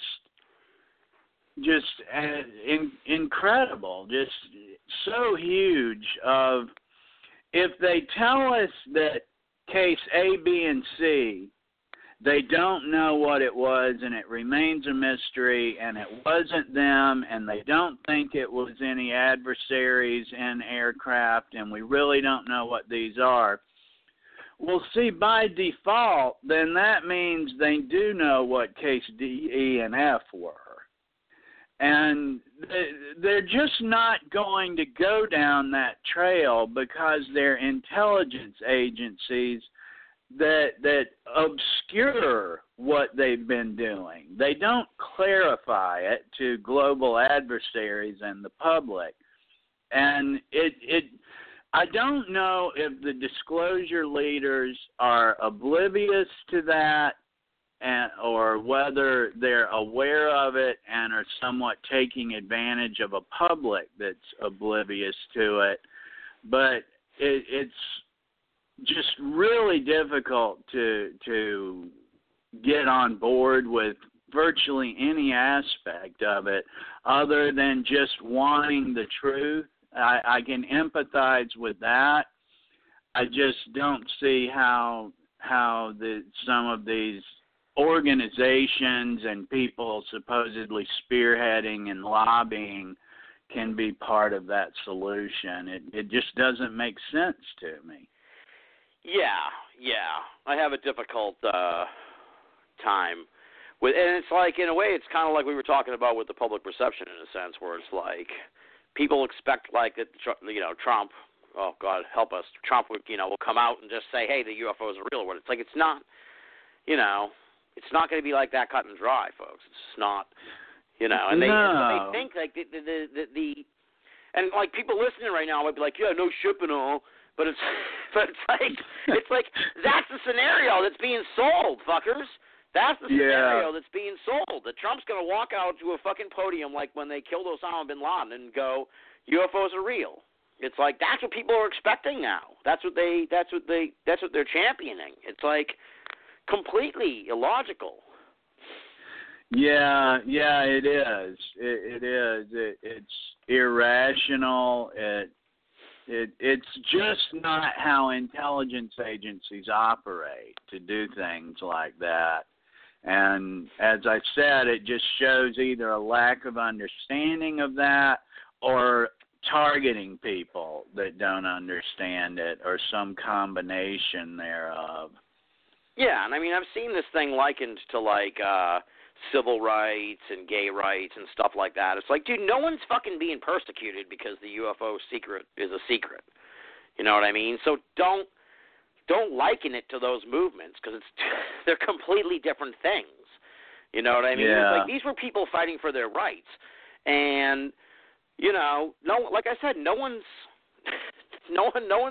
really being persecuted, because I guess if you're going to be a real conspiracy theorist, you could like pull the camera all the way back and be like, yeah, well, we are, because we have to work and we could be living in a utopia and shit. And it's like, yeah, dude, and if my rabbit had wings, he wouldn't hit his ass when he fucking hops. You know what I mean? It's like there's a lot of things we could be doing. There's a lot of great things that could be happening, but it's like it doesn't hinge on the UFO thing, man. I don't think. I hope not. No, and especially when those disclosure advocates have already decided that it's extraterrestrial. Like, they're not even asking for documents and information on UFOs. They're cut lettuce in from the alien presence, and that's a tough sell, man. That's a really tough sell. Yeah, because to me it's like, again, it's like you're like a petulant child. You're like, at least I could get on board with kind of what you're the alternative kind of that you just suggested, where it's like, hey man, I'm down for more clues. If you guys want to give us some more clues, that would be great. But I don't think they're gonna just come out and tell us. I put forward the idea that like if they really wanted to get around this, they would just say. Like, the next time they send a rover to Mars, they'd be like, hey, we found an ancient civilization there, but don't worry, they're dead, so they can't hurt us. But apparently intelligent life's out there. But these intelligent lives died, so we should get our act together here so we don't end up like them. Mm-hmm. And then that would kind of get over the hump of, like, is it out there and shit, without the – because it's a really complicated issue, but beyond even – all the people, there's people like, oh, it would affect the religions and economies and all that. Absolutely. But it's like just the sense of an other that could be, if they were like, yeah, they're coming here, that people would freak out. You know what I'm saying? So if you were like, yeah, they existed, but they're almost certainly dead and gone. Something happened, Maybe they left. We don't know. But they're of no threat to us. I guess that's the point. Uh-huh.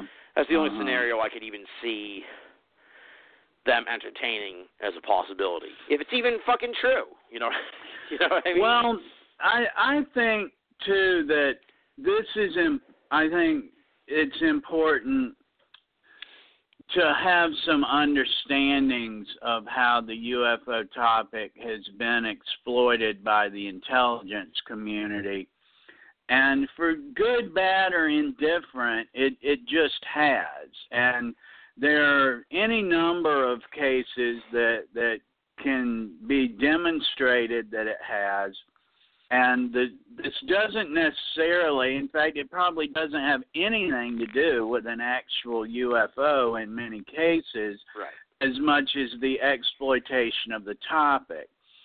And the reason I think it's important that we have some understanding of that is it would make it more clear how this supposed disclosure just ain't gonna happen. That they're literally talking about soliciting the agencies that have lied from the 1940s all down the line about what they were doing, and asking them to now just say, oh, yeah, well, here's what was really going on.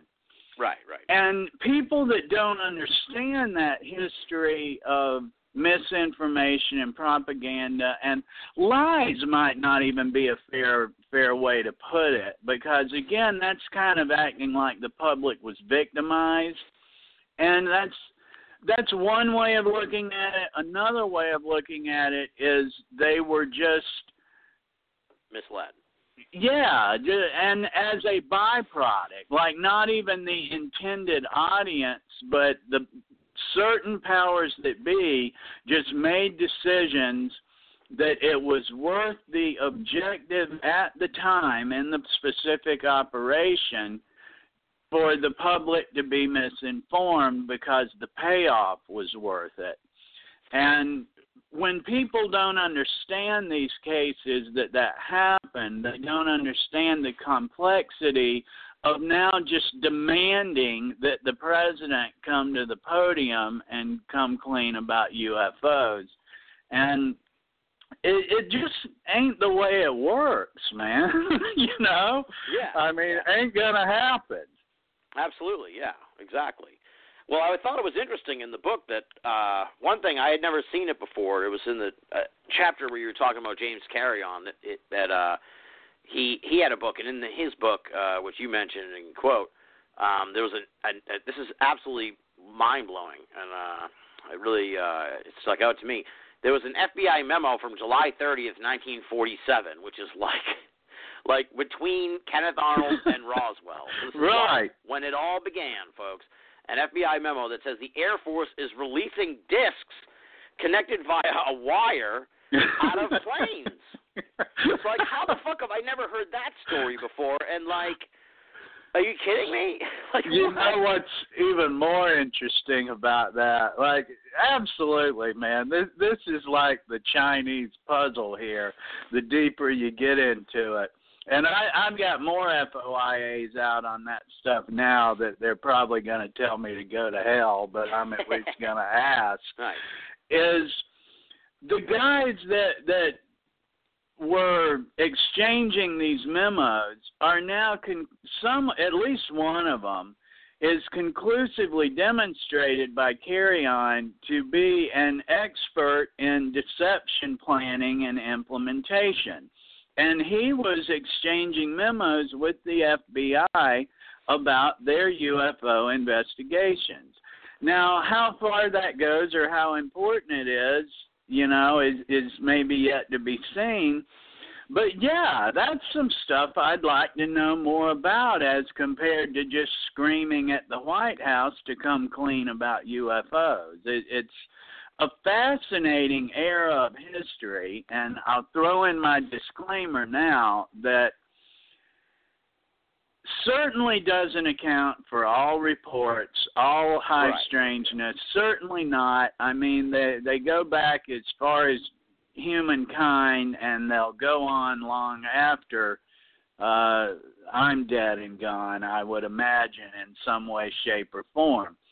But, yeah, it's pretty evident that at the least the Air Force and the CIA and other intelligence agencies, during what was a very tumultuous point in history and the birth of the CIA, the late 1940s, were very much exploring, and that's documented, we're exploring the use of the UFO subject as a psychological warfare tool, and we have every reason to think that they pursued it.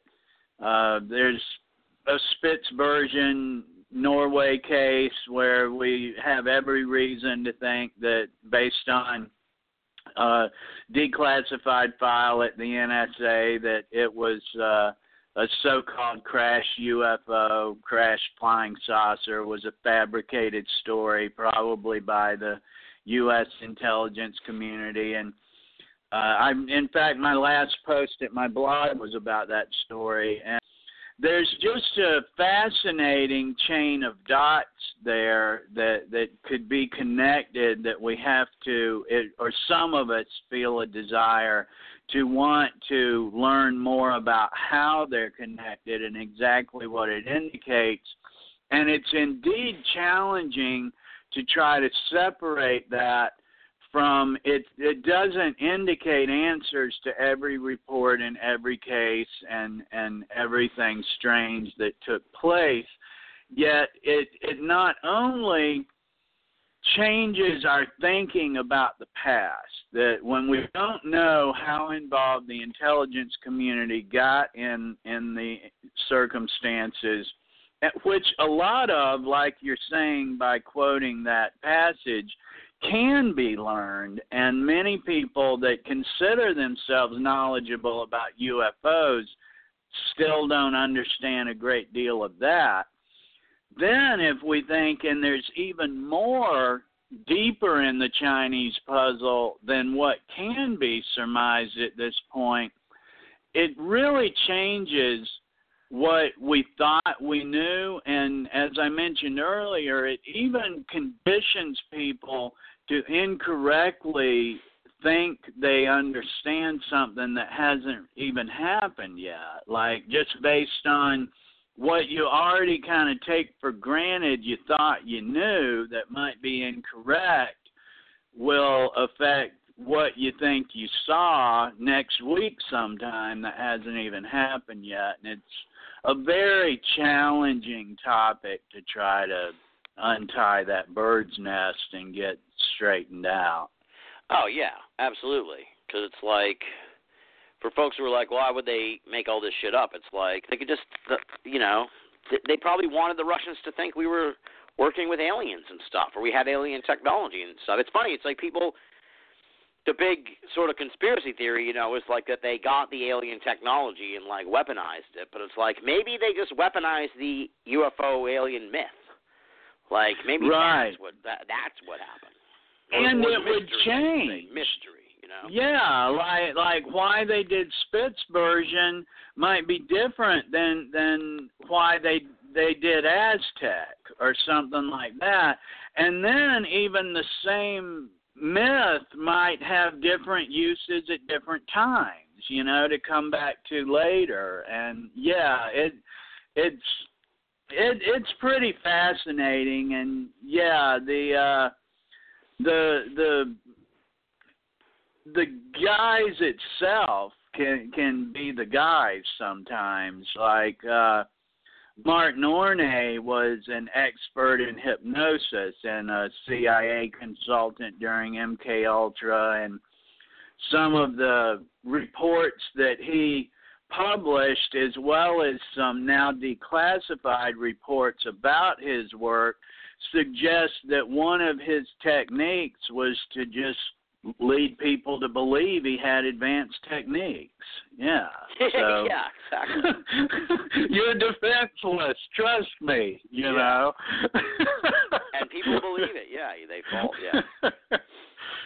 Yeah, he had a whole elaborate, he recommended anyway, a whole elaborate system of pseudo-sham hypnosis techniques about, how to lead people that were being interrogated to think that they were defenseless to the interrogation techniques. And, I mean...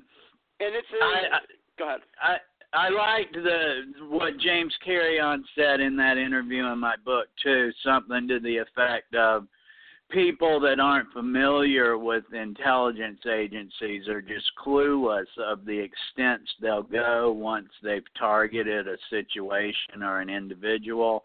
And yeah, there's some pretty clever guys that have been in that agency over the years, you know. Yeah, I have a feeling the president's finding that out right about now.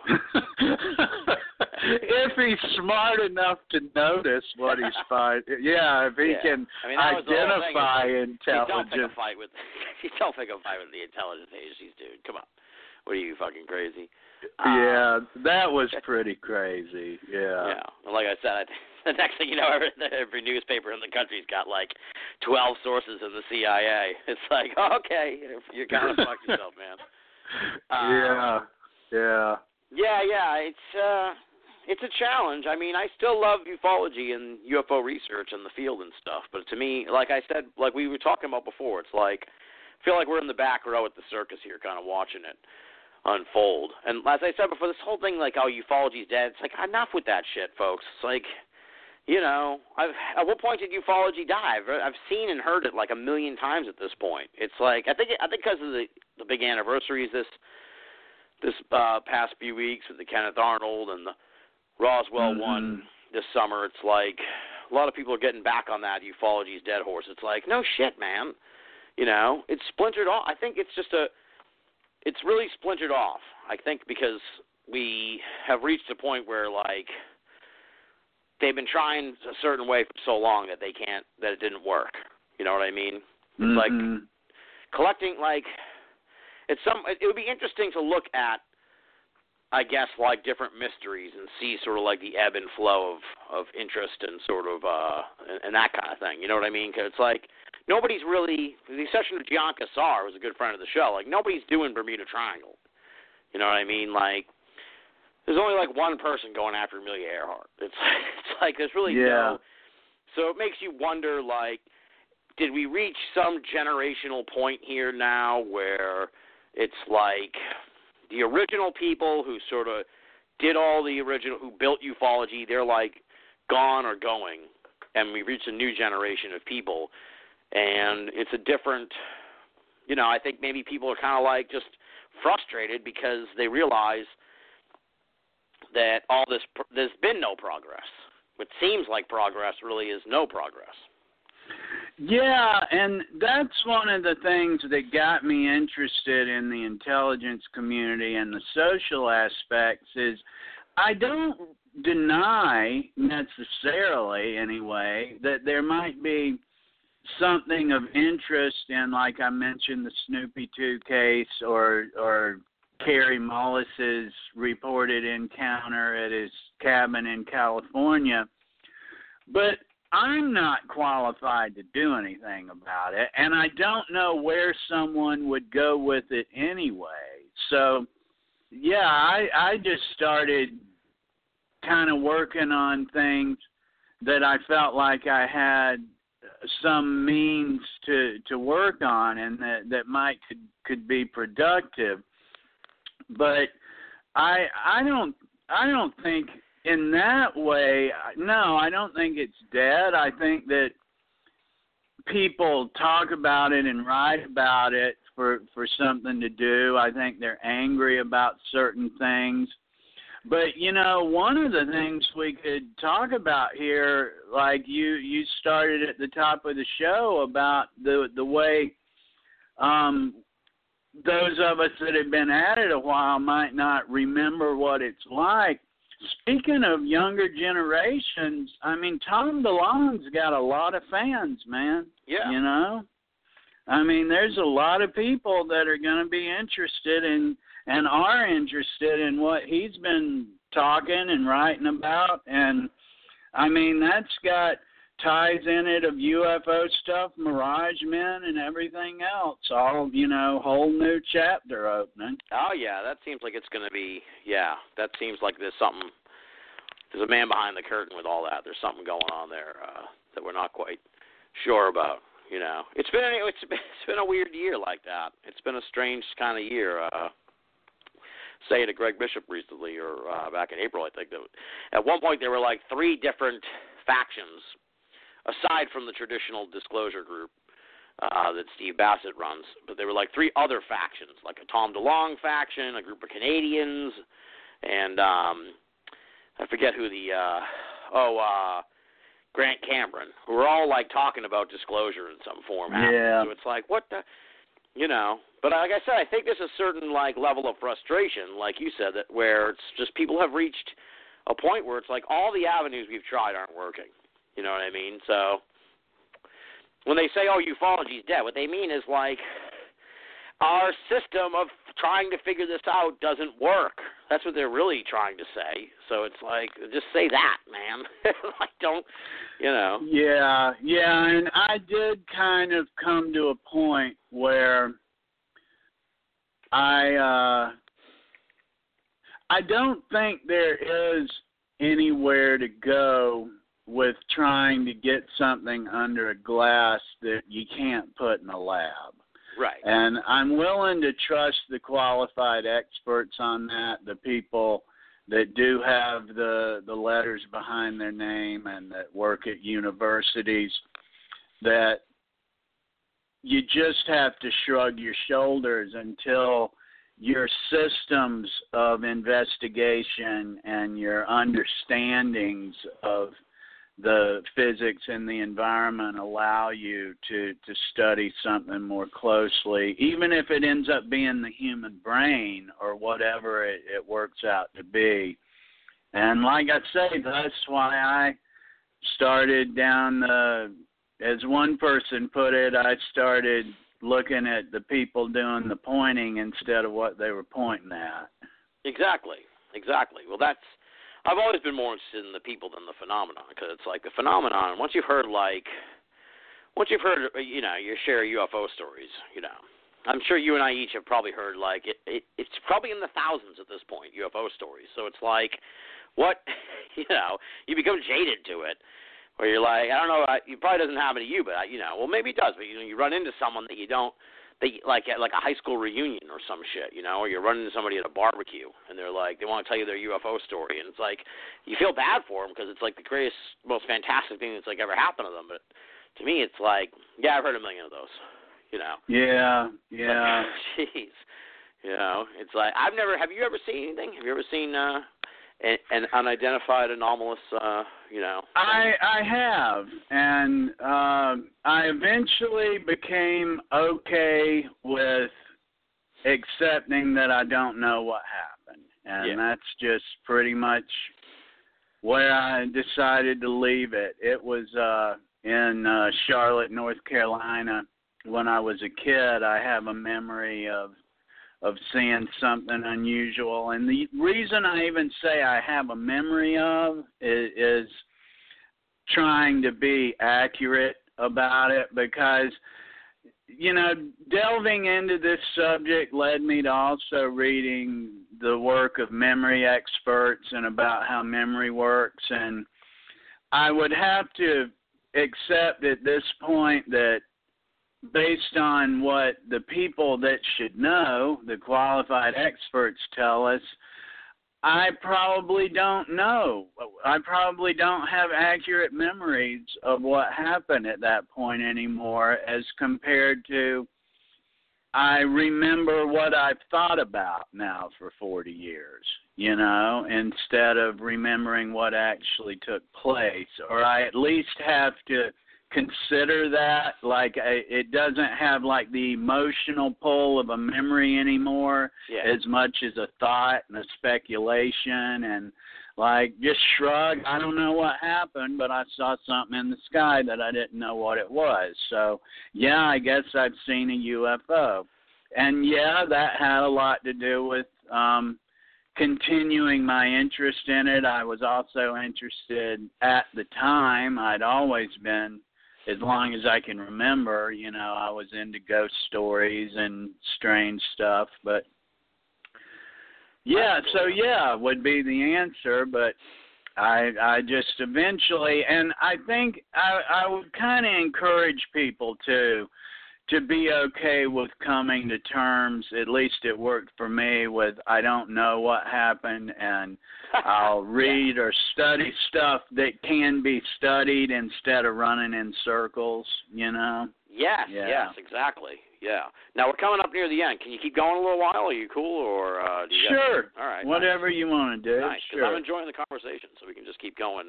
We're going to lose the live listeners like in, I don't know, like 10 minutes or so. So thank you to all the folks listening live. And the blog is ufotrail.blogspot.com. That's correct. Nice. And the book is The Grays Were Framed. Folks, get it. This is one of those books that ufology's been crying out for. Because it should, and I think, maybe you can correct me on this. I'm not positive about this because I'm not up on the latest works. But I think that your book is like the only one out there that tells the Emma Woods story, and certainly in the most complete form. Because Jeremy, you may be correct about that. You may be correct. I think there might be some upcoming stuff that might delve into it again, but I think that's accurate now that you mention it. I devoted a couple of chapters to specific hypnosis stuff, as well as the Emma Woods story and the hybrid stuff, for lack of a better term, unsubstantiated claims, and I shared with the reader my attempts to interview David Jacobs, who agreed to be interviewed, and I shared, and that's on my blog as well, and my interactions with Barbara Lamb. And yeah, it sounds like when you approach these folks, they generally run away once they figure out that you're onto the game. Right. I think I remember you posted a tweet before Roswell where you're like, I emailed Barbara Lamb like fucking 3 years ago. It was a simple question about DNA testing, and she said she was working on it or something like that, right? Yeah, she was busy. Yeah. And I always think of Dr. Coke John. I guess she's too busy to accept her Nobel, you know. Yeah, exactly. Yeah, exactly. That's it. Yeah. Yeah, I'd love to get that Nobel, but I've got a tight schedule this week. Yeah. yeah. At MUFON, Fort Lauderdale or something. It's like, yeah. Yeah, it's so folks, get that book, and it's outstanding. I can't put it over enough. It's really good, and it's a breath of fresh air in the realm of UFO books. So, it's a lot of books. They kind of just they either rehash all the old cases or just speculate endlessly on the mystery of it. Yours actually has like tangible information that people can use, and possibly sort of like have a course correction in a sense when it comes to this mystery and following the mystery. You know what I mean? Where you can kind of throw out some of that shit that maybe you had that was informing your view on this, specifically like in the abduction stuff. Yeah, well, thank you. I did track some of the stories because, I read Hopkins and Jacobs, and I went to the lectures, and I heard John Mack, and I read Whitley Strieber, et cetera, in the 90s. And I would walk away with questions about, like, wow, how can they not address this and this and this? Like, they don't even bring it up. And so I tracked some of those questions and stories, at least as far as I could go with them, up to the point that people just, like, okay, that's it. We're not talking anymore. And that, like you say, that's pretty suggestive in itself. Where you're at when somebody just says I'm busy, And one of those that really deserves more attention than it gets is the Carpenter affair, that is about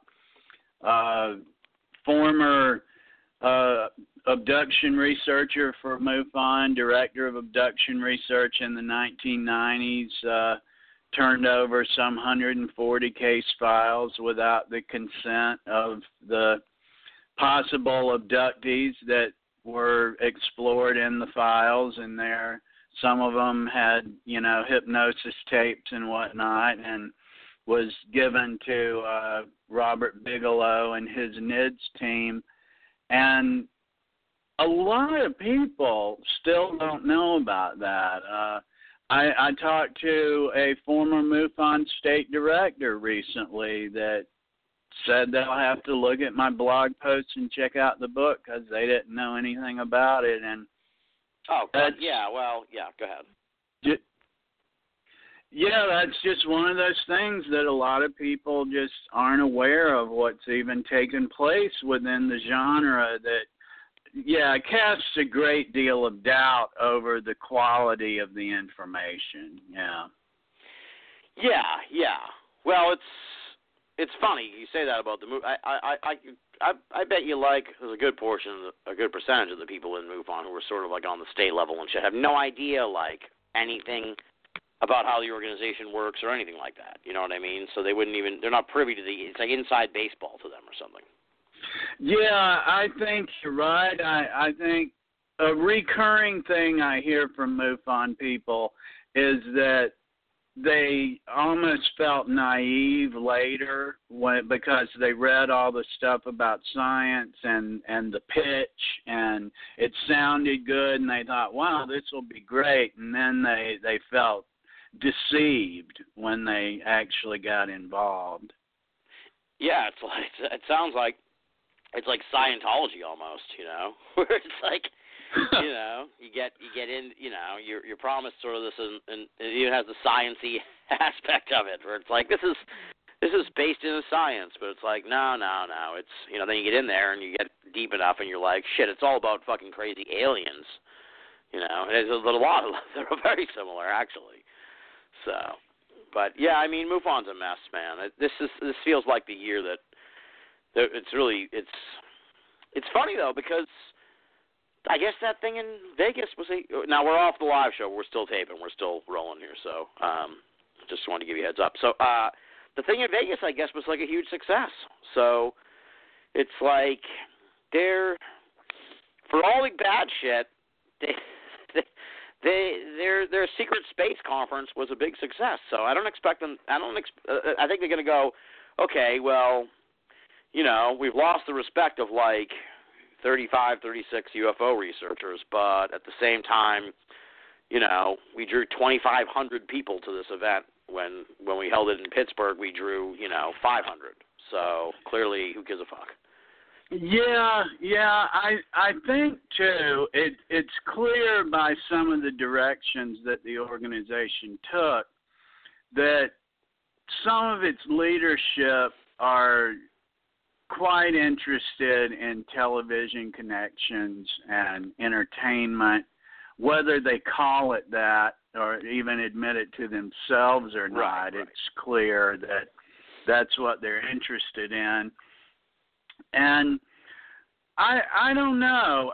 Did you see any articles? Did you read? I have not, is why I asked.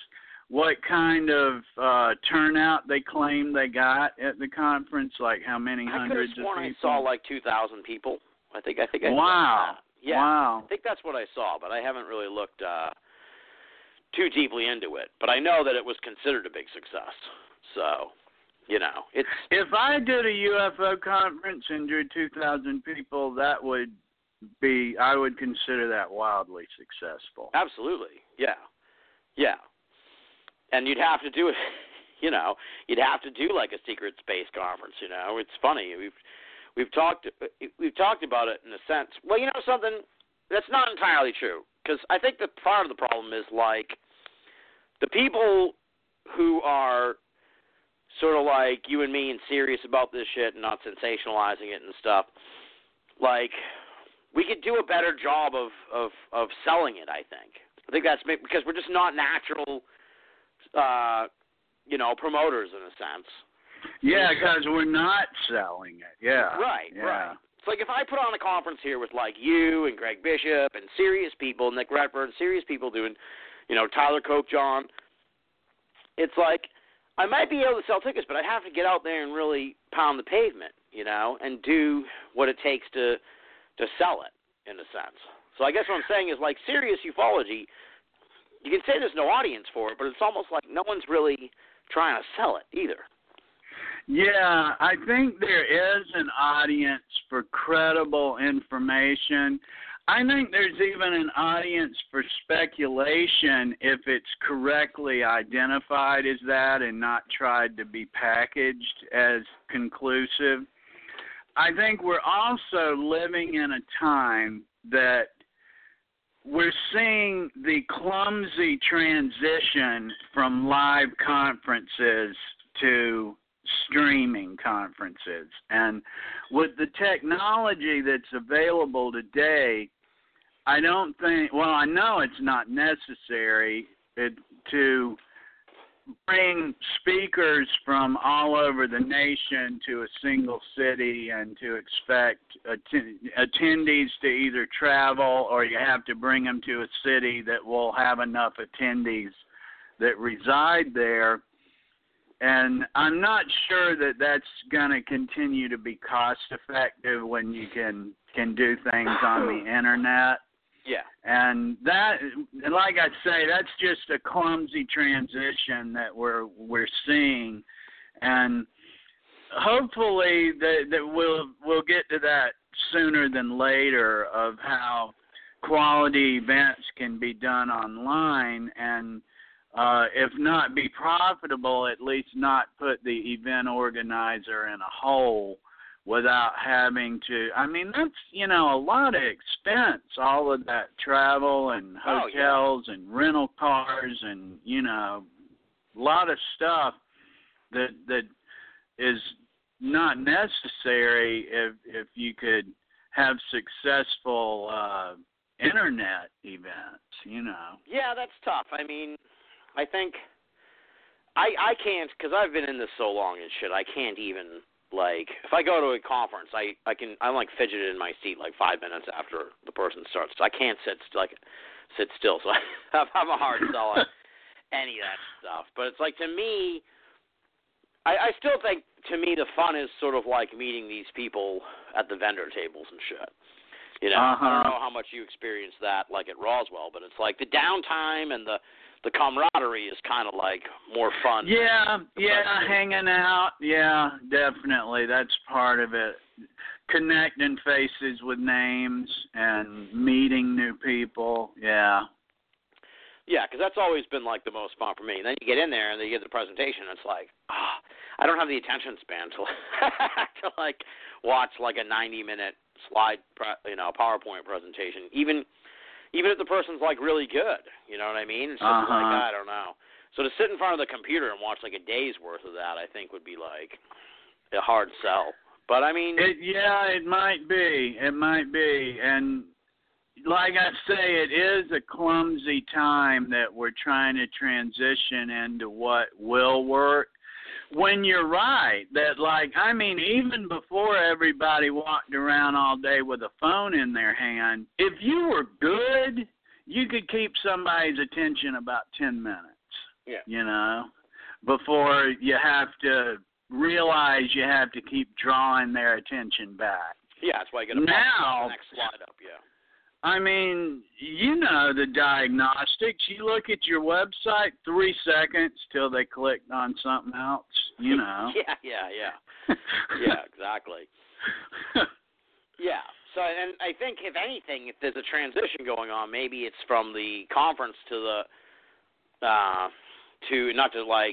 not because it's self-serving, you say, in a sense, but like to podcasts, just because you can take them on the go. You know what I mean? It's like, there used to be just the oversaturation of paranormal podcasts and media and shit. It's like, I think that has gone a long way to sort of taking a bite out of the conference thing. Because before it was like you'd read the books. When would you get a chance to see somebody like a Rich Dolan or a Stan Friedman, like when they came to town? You know what I mean? Yeah. Now it's like they got their own, Rich Dolan's got his own show. Stan Friedman is on like every show. So it's like you don't. And on a lot of these shows, not my show because I'm an asshole, but on a lot of these shows you can call in and talk to the guests. So it's like, they get that opportunity too. So I think they're more accessible than ever. Yeah. Yeah. Right. When before, if it was like, I got a crazy thing that happened to me and I've got to tell Stan Friedman. It's like you'd have to go to you'd have to write him a letter. Or you'd have to go to Idaho or wherever he was that weekend. You know? Yeah. Because, like, I mean, I've heard stories from folks like him and Lauren Coleman and other folks, like, you know, people will come up to them and be like, I got to tell you this story, you know what I mean? It's like, clearly they came just for that. Yeah, I mentioned, you know, seeing Bud Hopkins at a conference, and, yeah, they would swamp him, man. Oh, Just yeah. swamp him. Yeah, it's hard to, yeah. It's always funny, yeah. Greg was saying that it happened to him, and it's happened to me before, too, where it's like it happened to him in Roswell, and happened to me with Stan, too, in Canada, but it's like you'll talk, because, you know, I kind of know Stan pretty well now at this point. It's been a long time. I've interviewed him like a million times, so, you know, we know each other and shit. So I'll be just sitting there talking to him about God knows what. And, like, people will just come over and just start talking to him while you're talking to him and just completely interrupt your conversation. Uh-huh. It's really it's insane in a lot of ways, but it's also, I guess it's cool, you know, because I love Stan, so that's awesome for him. But it's like, Jesus, that must be kind of like maddening in a way. But yeah, I see what you're saying. So what did you think of Roswell? Now you were part of sort of the alternative to the ETH event, right? That's correct. Guy Malone organized it, and I thought he did a very good job. He was very accommodating and helpful, and I was glad to be involved in it. Was that your first time in Roswell? It was. It was my first time speaking at a conference as well. Oh, nice. And congratulations. Thank you. I've attended many, but it was my first time speaking. It was an interesting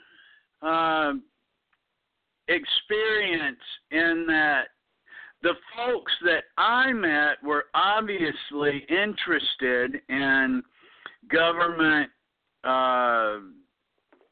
obfuscation, and they were obviously willing to hear about the things I write about, or I wouldn't have been meeting them. Where in other parts of town during the festival, there were much more ET-minded events going on, and it was kind of interesting and sort of ironic that Roswell would produce a probably significant percentage of its UFO community would be willing to hear the alternative ideas, because maybe even ahead of the UFO curve, they might be kind of tired of, you know, we've heard this ETH for years, and right, you know, so that was kind of interesting. The very first speaker was Guy Malone, and he presented his research about the likelihood that the crash didn't have anything to do with extraterrestrials and may have been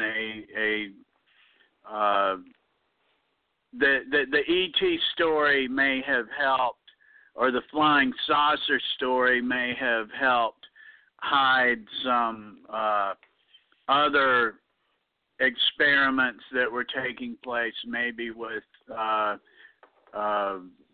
flying craft or different types of more nefarious things. But at any rate, one gentleman right there in the audience began heckling. It seemed to disturb him so much that he yelled hogwash at the speaker, man.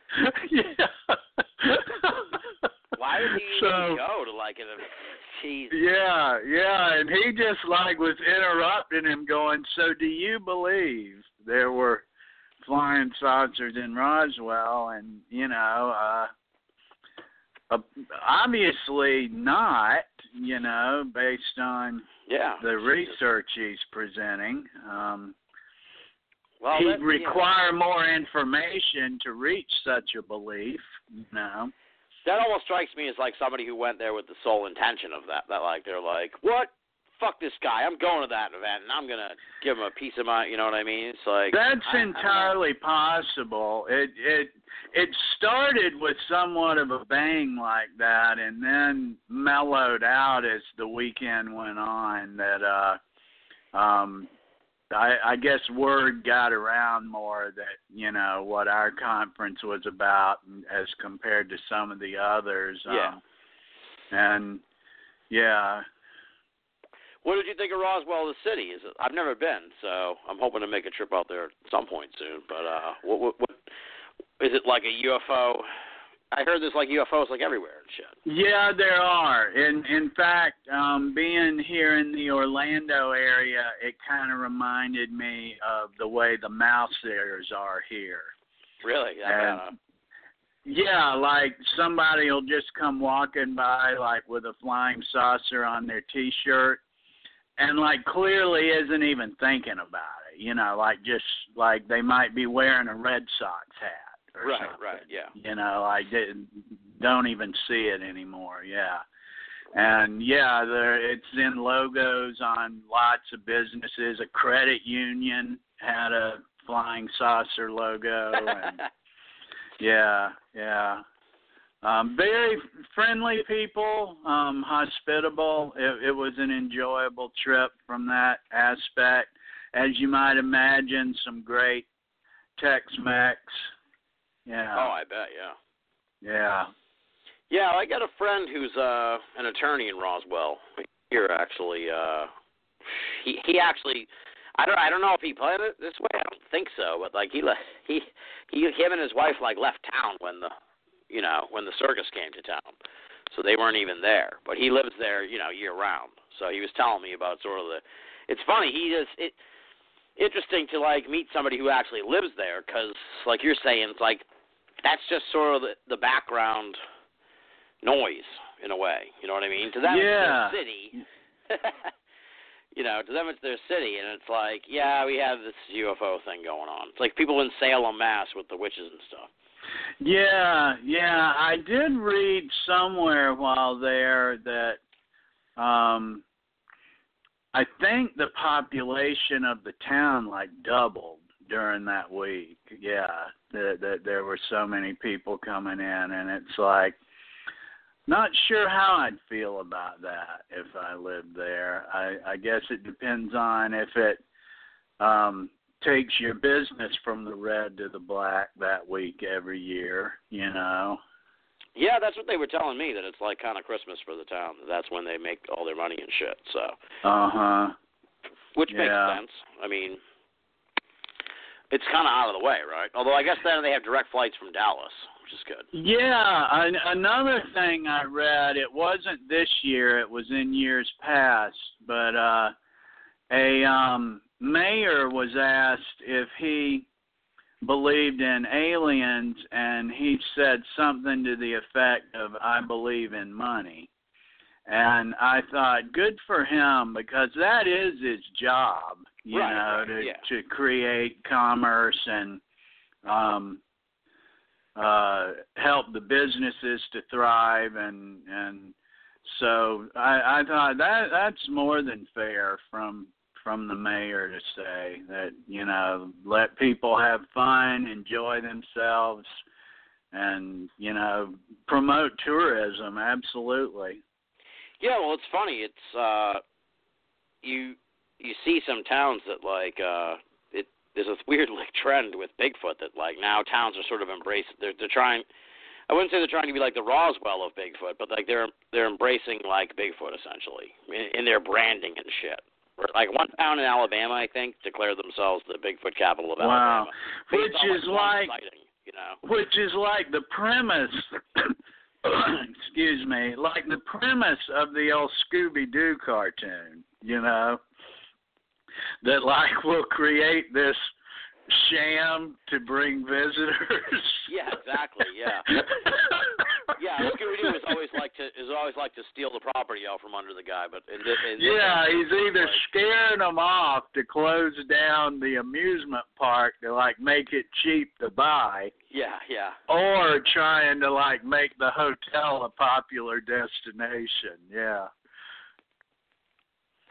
Yeah, you definitely see that with like a ghost hotel type places. That really became a big thing too. But which I really enjoyed in Eureka Springs, by the way. But that was fun. But you were about to say? I was just gonna say you can kind of see. Well, Kecksburg and Exeter have gotten on board with the raw. You know, they're trying to like take advantage of their UFO history too, because they see what happened with Roswell.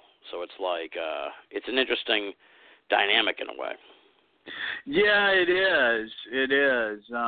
I would think that the original ranch in Roswell could even capitalize on that if they wanted, because you do kind of want to just see the spot. Right, you know what I mean? Yeah. Like, just look at it. Did you get a chance to see the spot? I heard it's kind of like fucking out of the way, like a pain in the ass to go see.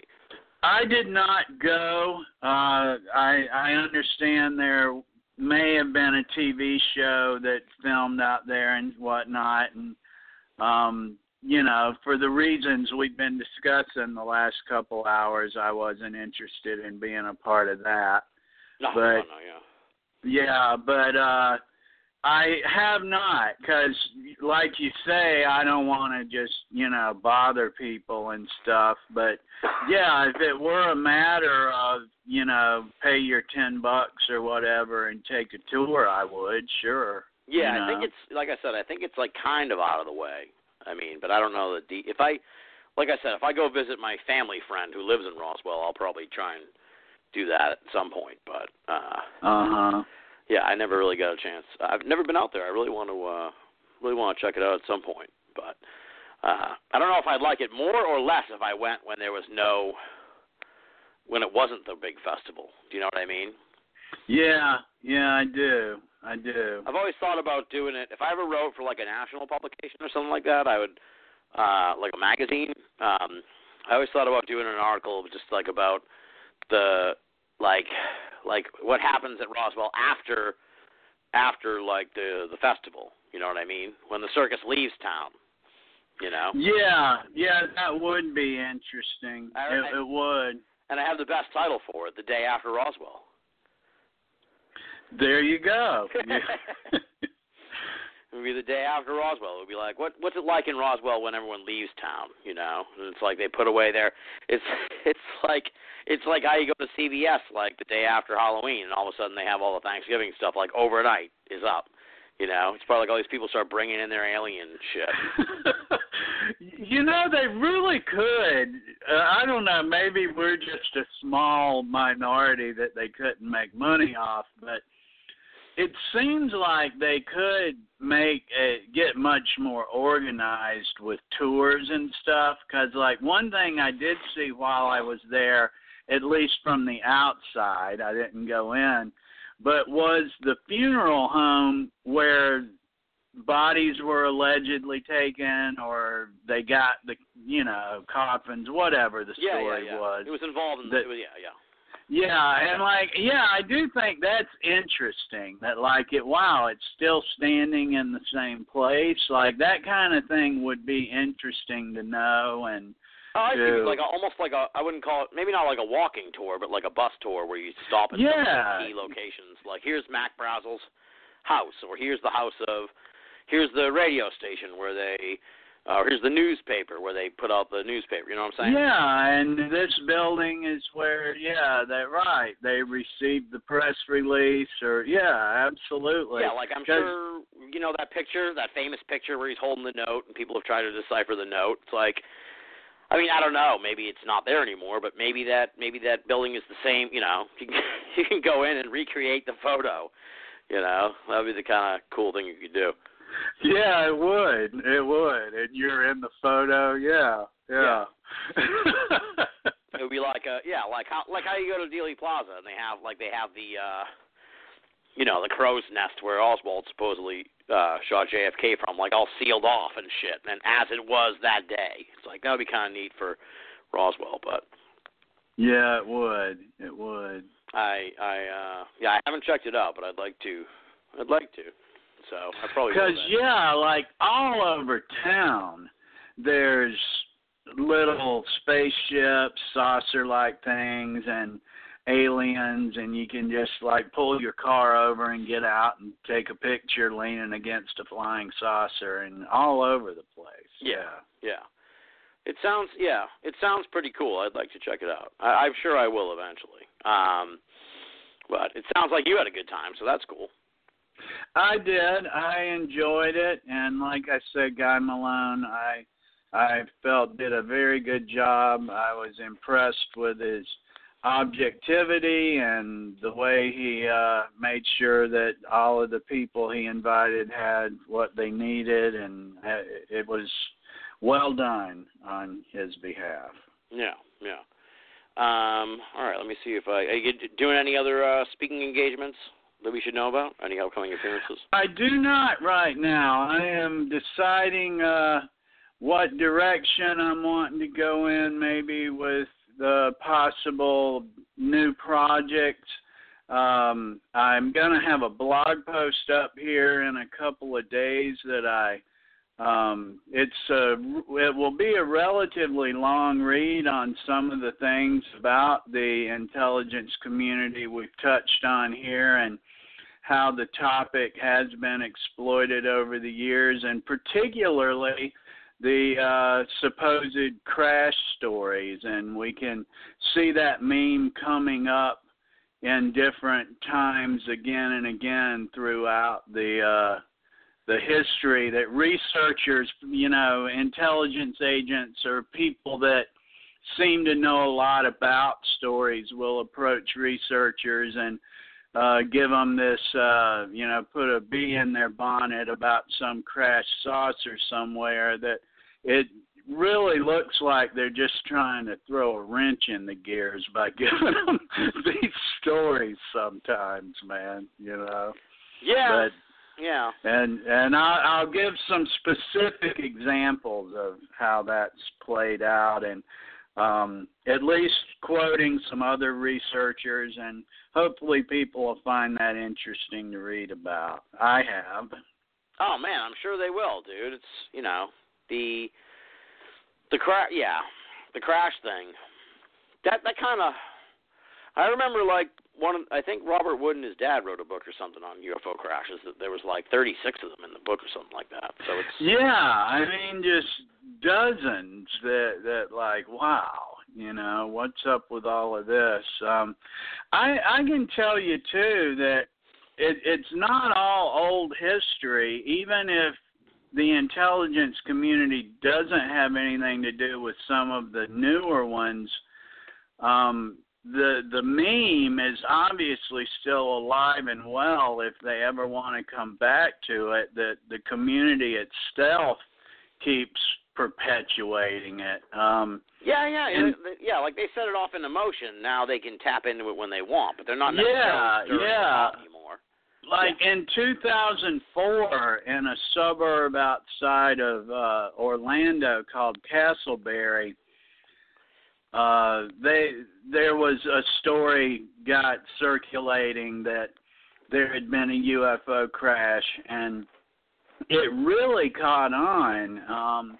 And being here in Central Florida, I decided to write about it in like 2013. I did FOIA requests and interviewed some local people and dug up what I could on it.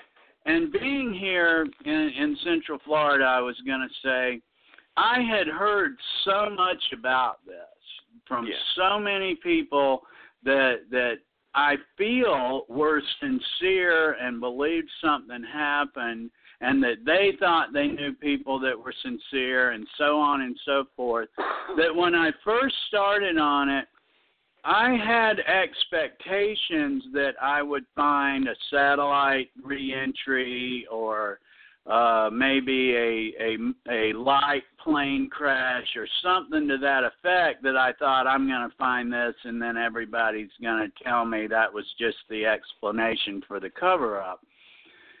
And even that I couldn't find. That, I mean, there was like no crash of nothing. And it all started out of what seems to have probably been a really unusually loud clap of lightning and thunder. One guy was fortunate enough, because it did happen to be the 4th of July, but it wasn't fireworks. One guy did happen to have it on video, and it is a really unusually long thunder, and so a lot of people thought a meteor, but weather says no. Weather stations and radar and all just say no, there wasn't anything. And even as critical as I can be of the UFO community, it shows how, you know, I hesitate to say even I, because, you know, I mean, all of us are subject to our biases. But I thought, because I had been so conditioned that something happened and something went down, I even thought I was going to find something. And no, it's all just a story, man. If it's not, then I wasn't able to find anything more on it.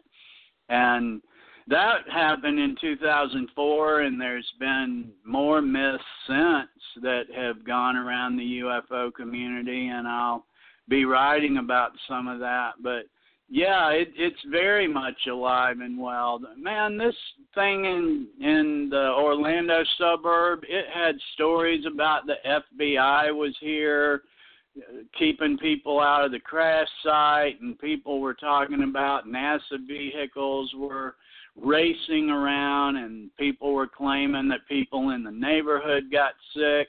And I couldn't find a single person that even claimed to have seen anything in the air. Nobody that claimed to have seen the crash site, no pictures of these alleged FBI people. And I did find UFO reports that would claim they saw it, but they'd leave out what should have been an easy-to-add address. And one guy even submitted a picture of a meteor that I conclusively found out the picture was taken in Texas, that he submitted for this report of the crashed UFO alleged. Yeah, and it's like, wow, even if the government's not involved in that misinformation, people just go nuts to just float a story, you know?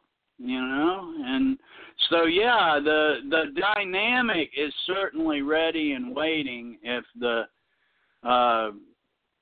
powers that be decide to use it again. Yeah. Well, that's crazy about the picture. That makes me laugh. I don't know what. It is crazy that, like, one thing I can say, and I'm sure by now you've been in this long enough that you've met people too, that they do feel the ends justify the means, and there are people that will think it's okay to hoax a story because, well, it's really kind of true anyway. They feel. God. Yeah. I mean, I don't want to get into politics again, but it's like we're living in the ends justify the means fucking world now, man. Yeah, we are. It's scary. Like, you know, that seems to be the attitude of a lot of people. And because I've seen that dynamic so heavily in the UFO community, I'm a little less trigger happy with the conspiracies, because I have seen people that will just full on ends justify the means. But yeah, it's rather extraordinary how propped up this 2004 UFO crash was, that you can't get a single primary witness to discuss. Yeah, it's weird. It's weird. But I was going to ask you, what do you think of the Bob Bigelow thing that happened earlier this year? Because you're kind of a straight shooter like me, so, you know, it was very, I found it very, like, I just felt like he was really ambiguous to the point where it was like there's something to be gleaned from the ambiguity or something, if that makes any sense. You know, it's like he's either trying to hint that he knows more than he knows, or he knows more than he's willing to. It was like this guy's fucking being intentionally ambiguous for a reason. Now I'm confused and trying to figure it out. Yeah, I didn't watch the interview because my research has led me to be really doubtful of his claims, and I didn't watch it because I thought it might just make me angry, frustrated.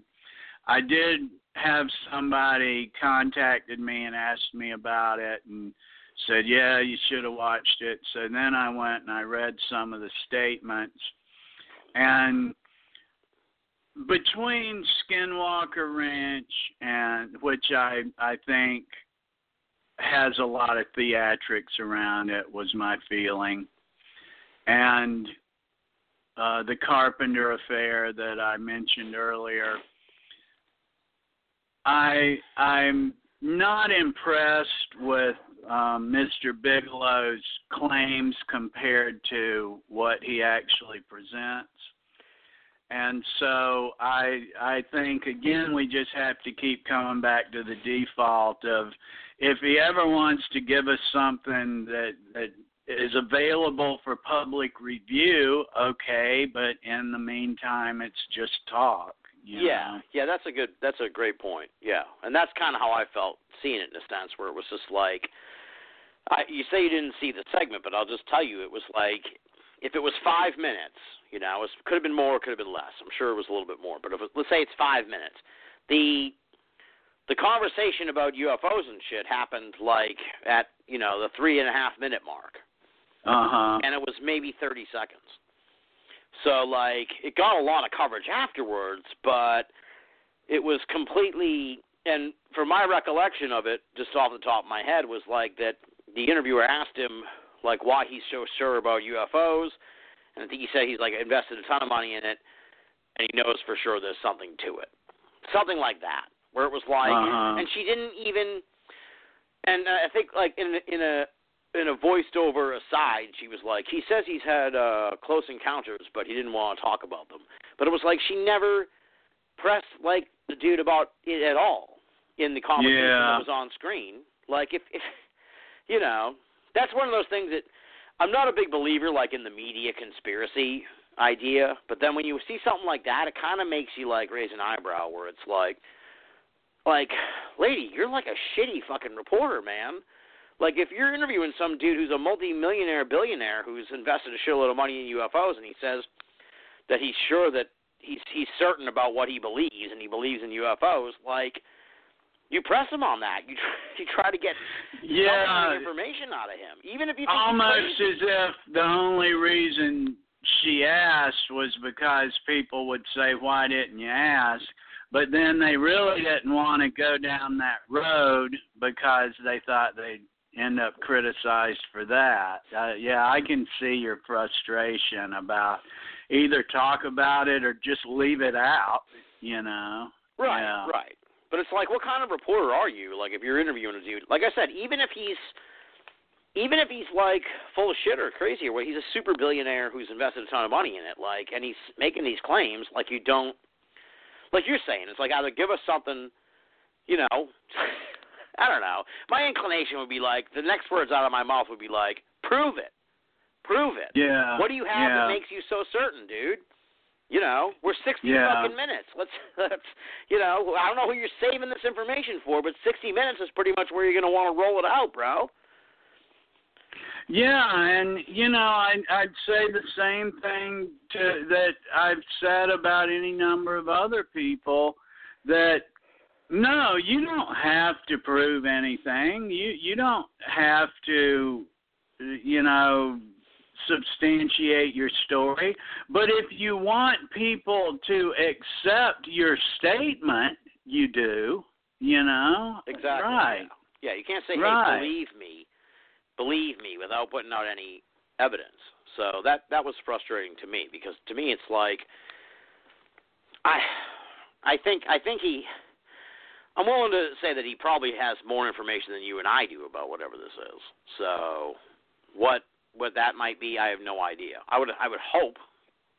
Although, you know, just from all the money he's allegedly invested. So, what do you mean by you think that Skinwalker's theatrics, though? That like it was sort of like kind of. I'm not convinced that it's not.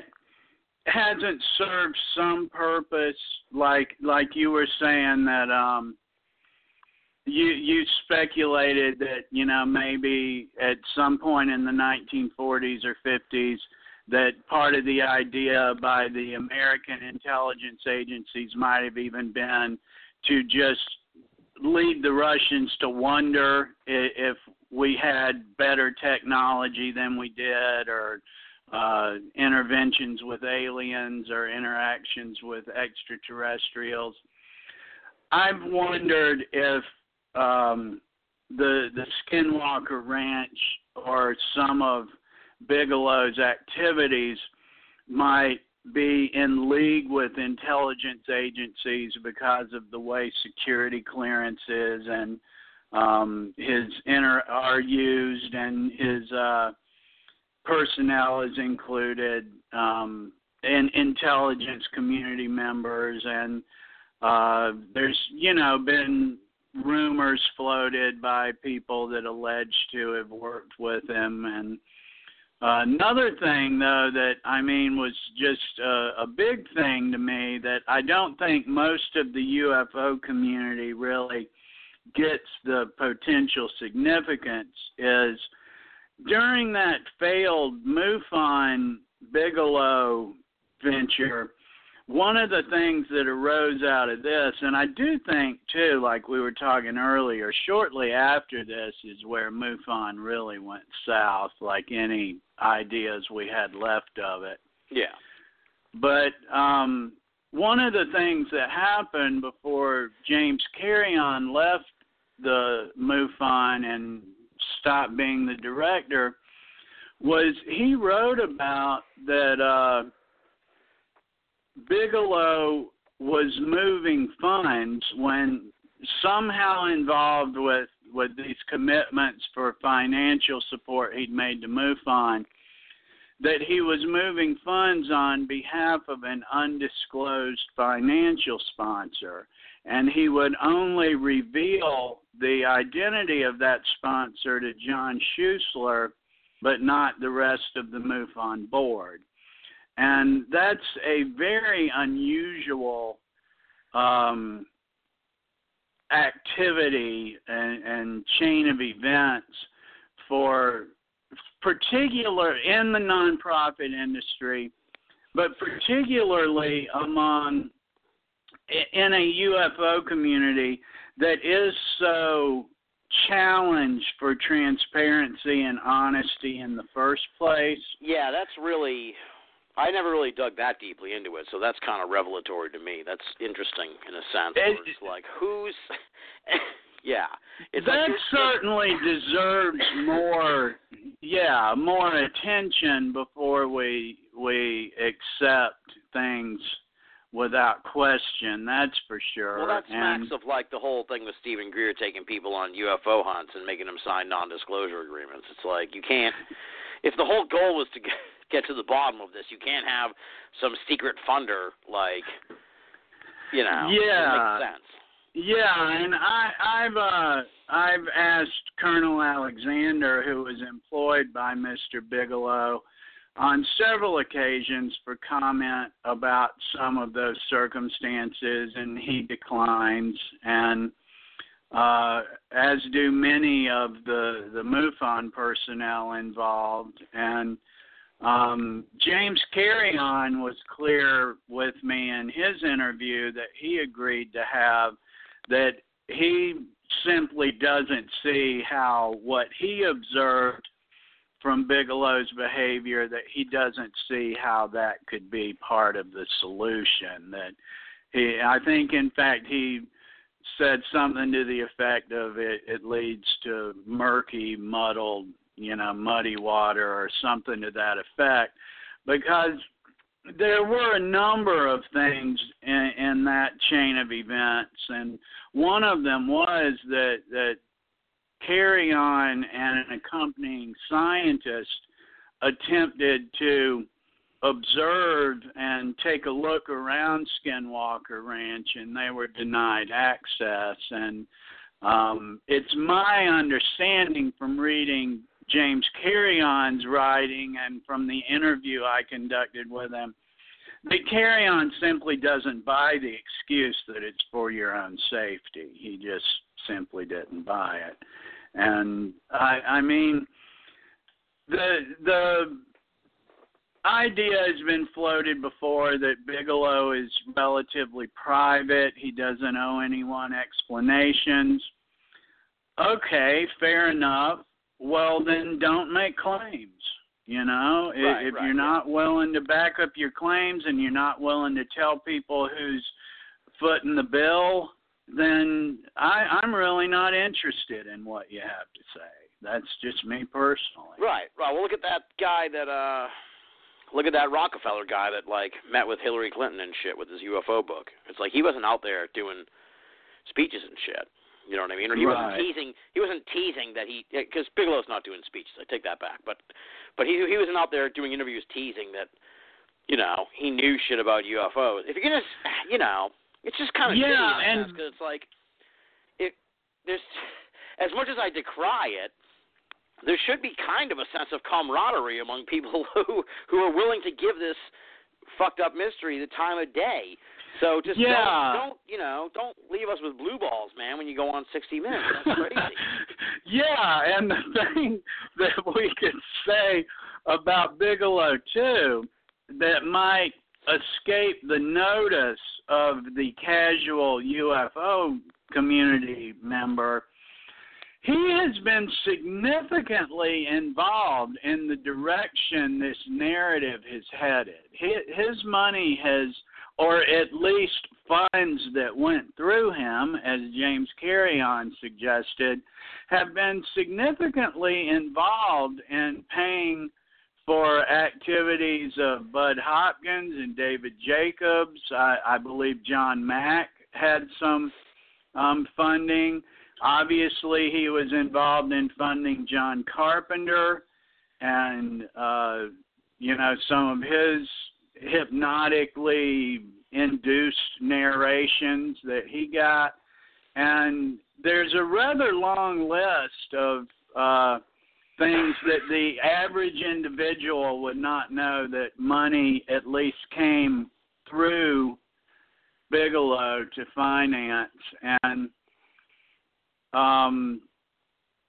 then when we see Mr. Carry On make that allegation that it wasn't Bigelow's money in at least one of those circumstances, that brings a lot into question. I mean, the intelligence community has a well-documented history of using nonprofit corporations to funnel money from intelligence agencies into projects that they desired to fund, and we just don't know what's going on when we don't know what's going on. And as I've stated to people in the past, the fact that we don't know what happened is a good reason to want to know what happened. Exactly, dude. Yeah, exactly. That could be like the mantra of the show. Yeah, absolutely. Well, that's this shit's got layers, man. This shit's got layers. That's why I like doing this show. I've been thrilled since we brought it back a few months ago, and I'm glad we got you back on the show. I got to go, though, dude, because we're going to run out of time. Because the thing will cut me off at 3 hours, believe it or not. Like that. Well, it was great. I really enjoyed it. I really enjoyed it, too. And, I think it was, as I said last week, we kind of did this with the ghost community. And just like I said on that show, we kind of just jumped right in and started smashing the fourth wall and then kept swinging sledgehammers around. And I think we kind of did that tonight here on the program, you and me looking at the UFO field. So, we didn't, I said at the beginning I was a little worried we were going to that I overhyped this episode in a sense. It's like we're not calling people out, folks. We're not like naming names and shit. We're just kind of talking about some of the problems that have they're like systemic problems, you know. They're not like specific people and shit. It's just like systemic problems that have cropped up in this field that we need to take an honest look at and try and figure out what the hell we're going to do about it. You know, there's a lot of good researchers and people and figures and folks like you and me and all our friends and stuff who are looking at this from a serious level, and it's like we're doing good shit, but sometimes we can't lose sight of the forest for the trees. Yeah, agree. All right, Jack. Well, it's ufotrail.blogspot.com, correct? Not with there's no the in there, right? Correct. All right. And the book is The Greys Were Framed, and folks can get that on Amazon and all kinds of other places, right? Yes, there's a link on my blog. The Greys Have Been Framed, and you can read reviews. And thanks. I really appreciate it, Tim. It's been great. All right, brother. Well, have a good one, and we'll talk soon. I'll see you in the Twitterverse. We're actually like quite good Twitter buddies on there. So yeah, I'll see you there. All right, man. Thanks a lot. Have a great night. You too. All right. There you go, folks. That was Jack Brewer, author of The Greys Were Framed, and the man behind the UFO Trail blog. Both outstanding. As I said at the beginning of the show, Royce Myers is the UFO watchdog, but this guy, Jack Brewer, could be like the UFO watchdog too. He's doing amazing work, keeping an eye on this crazy field of UFO research. There's a lot of problems here, man. There's a lot of problems, but hopefully the folks who are taking a serious look at it and aren't true believers or just crazy assholes can someday come up with some answers, or more importantly and more likely come up with some cool theories, because that seems to be what's happening nowadays. People just throwing out interesting theories and observations about some of the periphery aspects of this phenomenon. That's where it's at, because trying to prove this thing, I don't know what else you can do. We've kind of dropped the ball on that one. It's not working, what we're trying to do. And on that note, we'll call it a night. Thanks again to Jack Brewer for coming on the show. I don't have a plug yet for next week's program. I got to pin down the guest in the next couple of days. I'm actually heading to Canada in August, which is actually right around the corner, which is scary. And I don't know the exact dates just yet because I'm an awful vacation planner. But once I know that, then I can tailor it around the show a little bit. Chances are I'll definitely miss 1 week while I'm in Canada. Maybe 2, I can't be certain, but I'm going to try and limit it to 1 week, and I'll be stopping in at some point at the East Coast Paracon in Liverpool, Nova Scotia, I believe, but even that's not pinned down, you know. I don't even know if I'm going to be there at the end of my trip, the beginning of my trip, but I'll be there. We've already done interviews from there, so I don't know if we're going to do that for the show, so I can't make any promises. I don't know what's going on, but we'll have a guest for you next week on the program, rest assured. And by then I should definitely know when I'll be in Canada. And like I said, I'll probably miss a week, but I'll definitely try and lock somebody in to be on the show either when I get back, or I would do one from Canada. I'll give it some thought. Although, as I joked once on Facebook, now that I've said that, I probably won't do it, but I'll give it some thought about doing a show from Canada. We'll see. Stay tuned to Binnall of America, as always, and BOA on Facebook, where I'll announce next week's guest, hopefully by tomorrow. And thanks again, folks, for listening. I really do appreciate it. Long-ass program tonight, but quite enjoyable with Jack Brewer, and I really enjoyed it. Hopefully we didn't piss off too many people dissecting the innards of ufology. Thanks once again to Jack Brewer, and thanks, of course, to all you folks out there for listening. Until next time, this is Tim Binnall, thanking you for listening and signing off.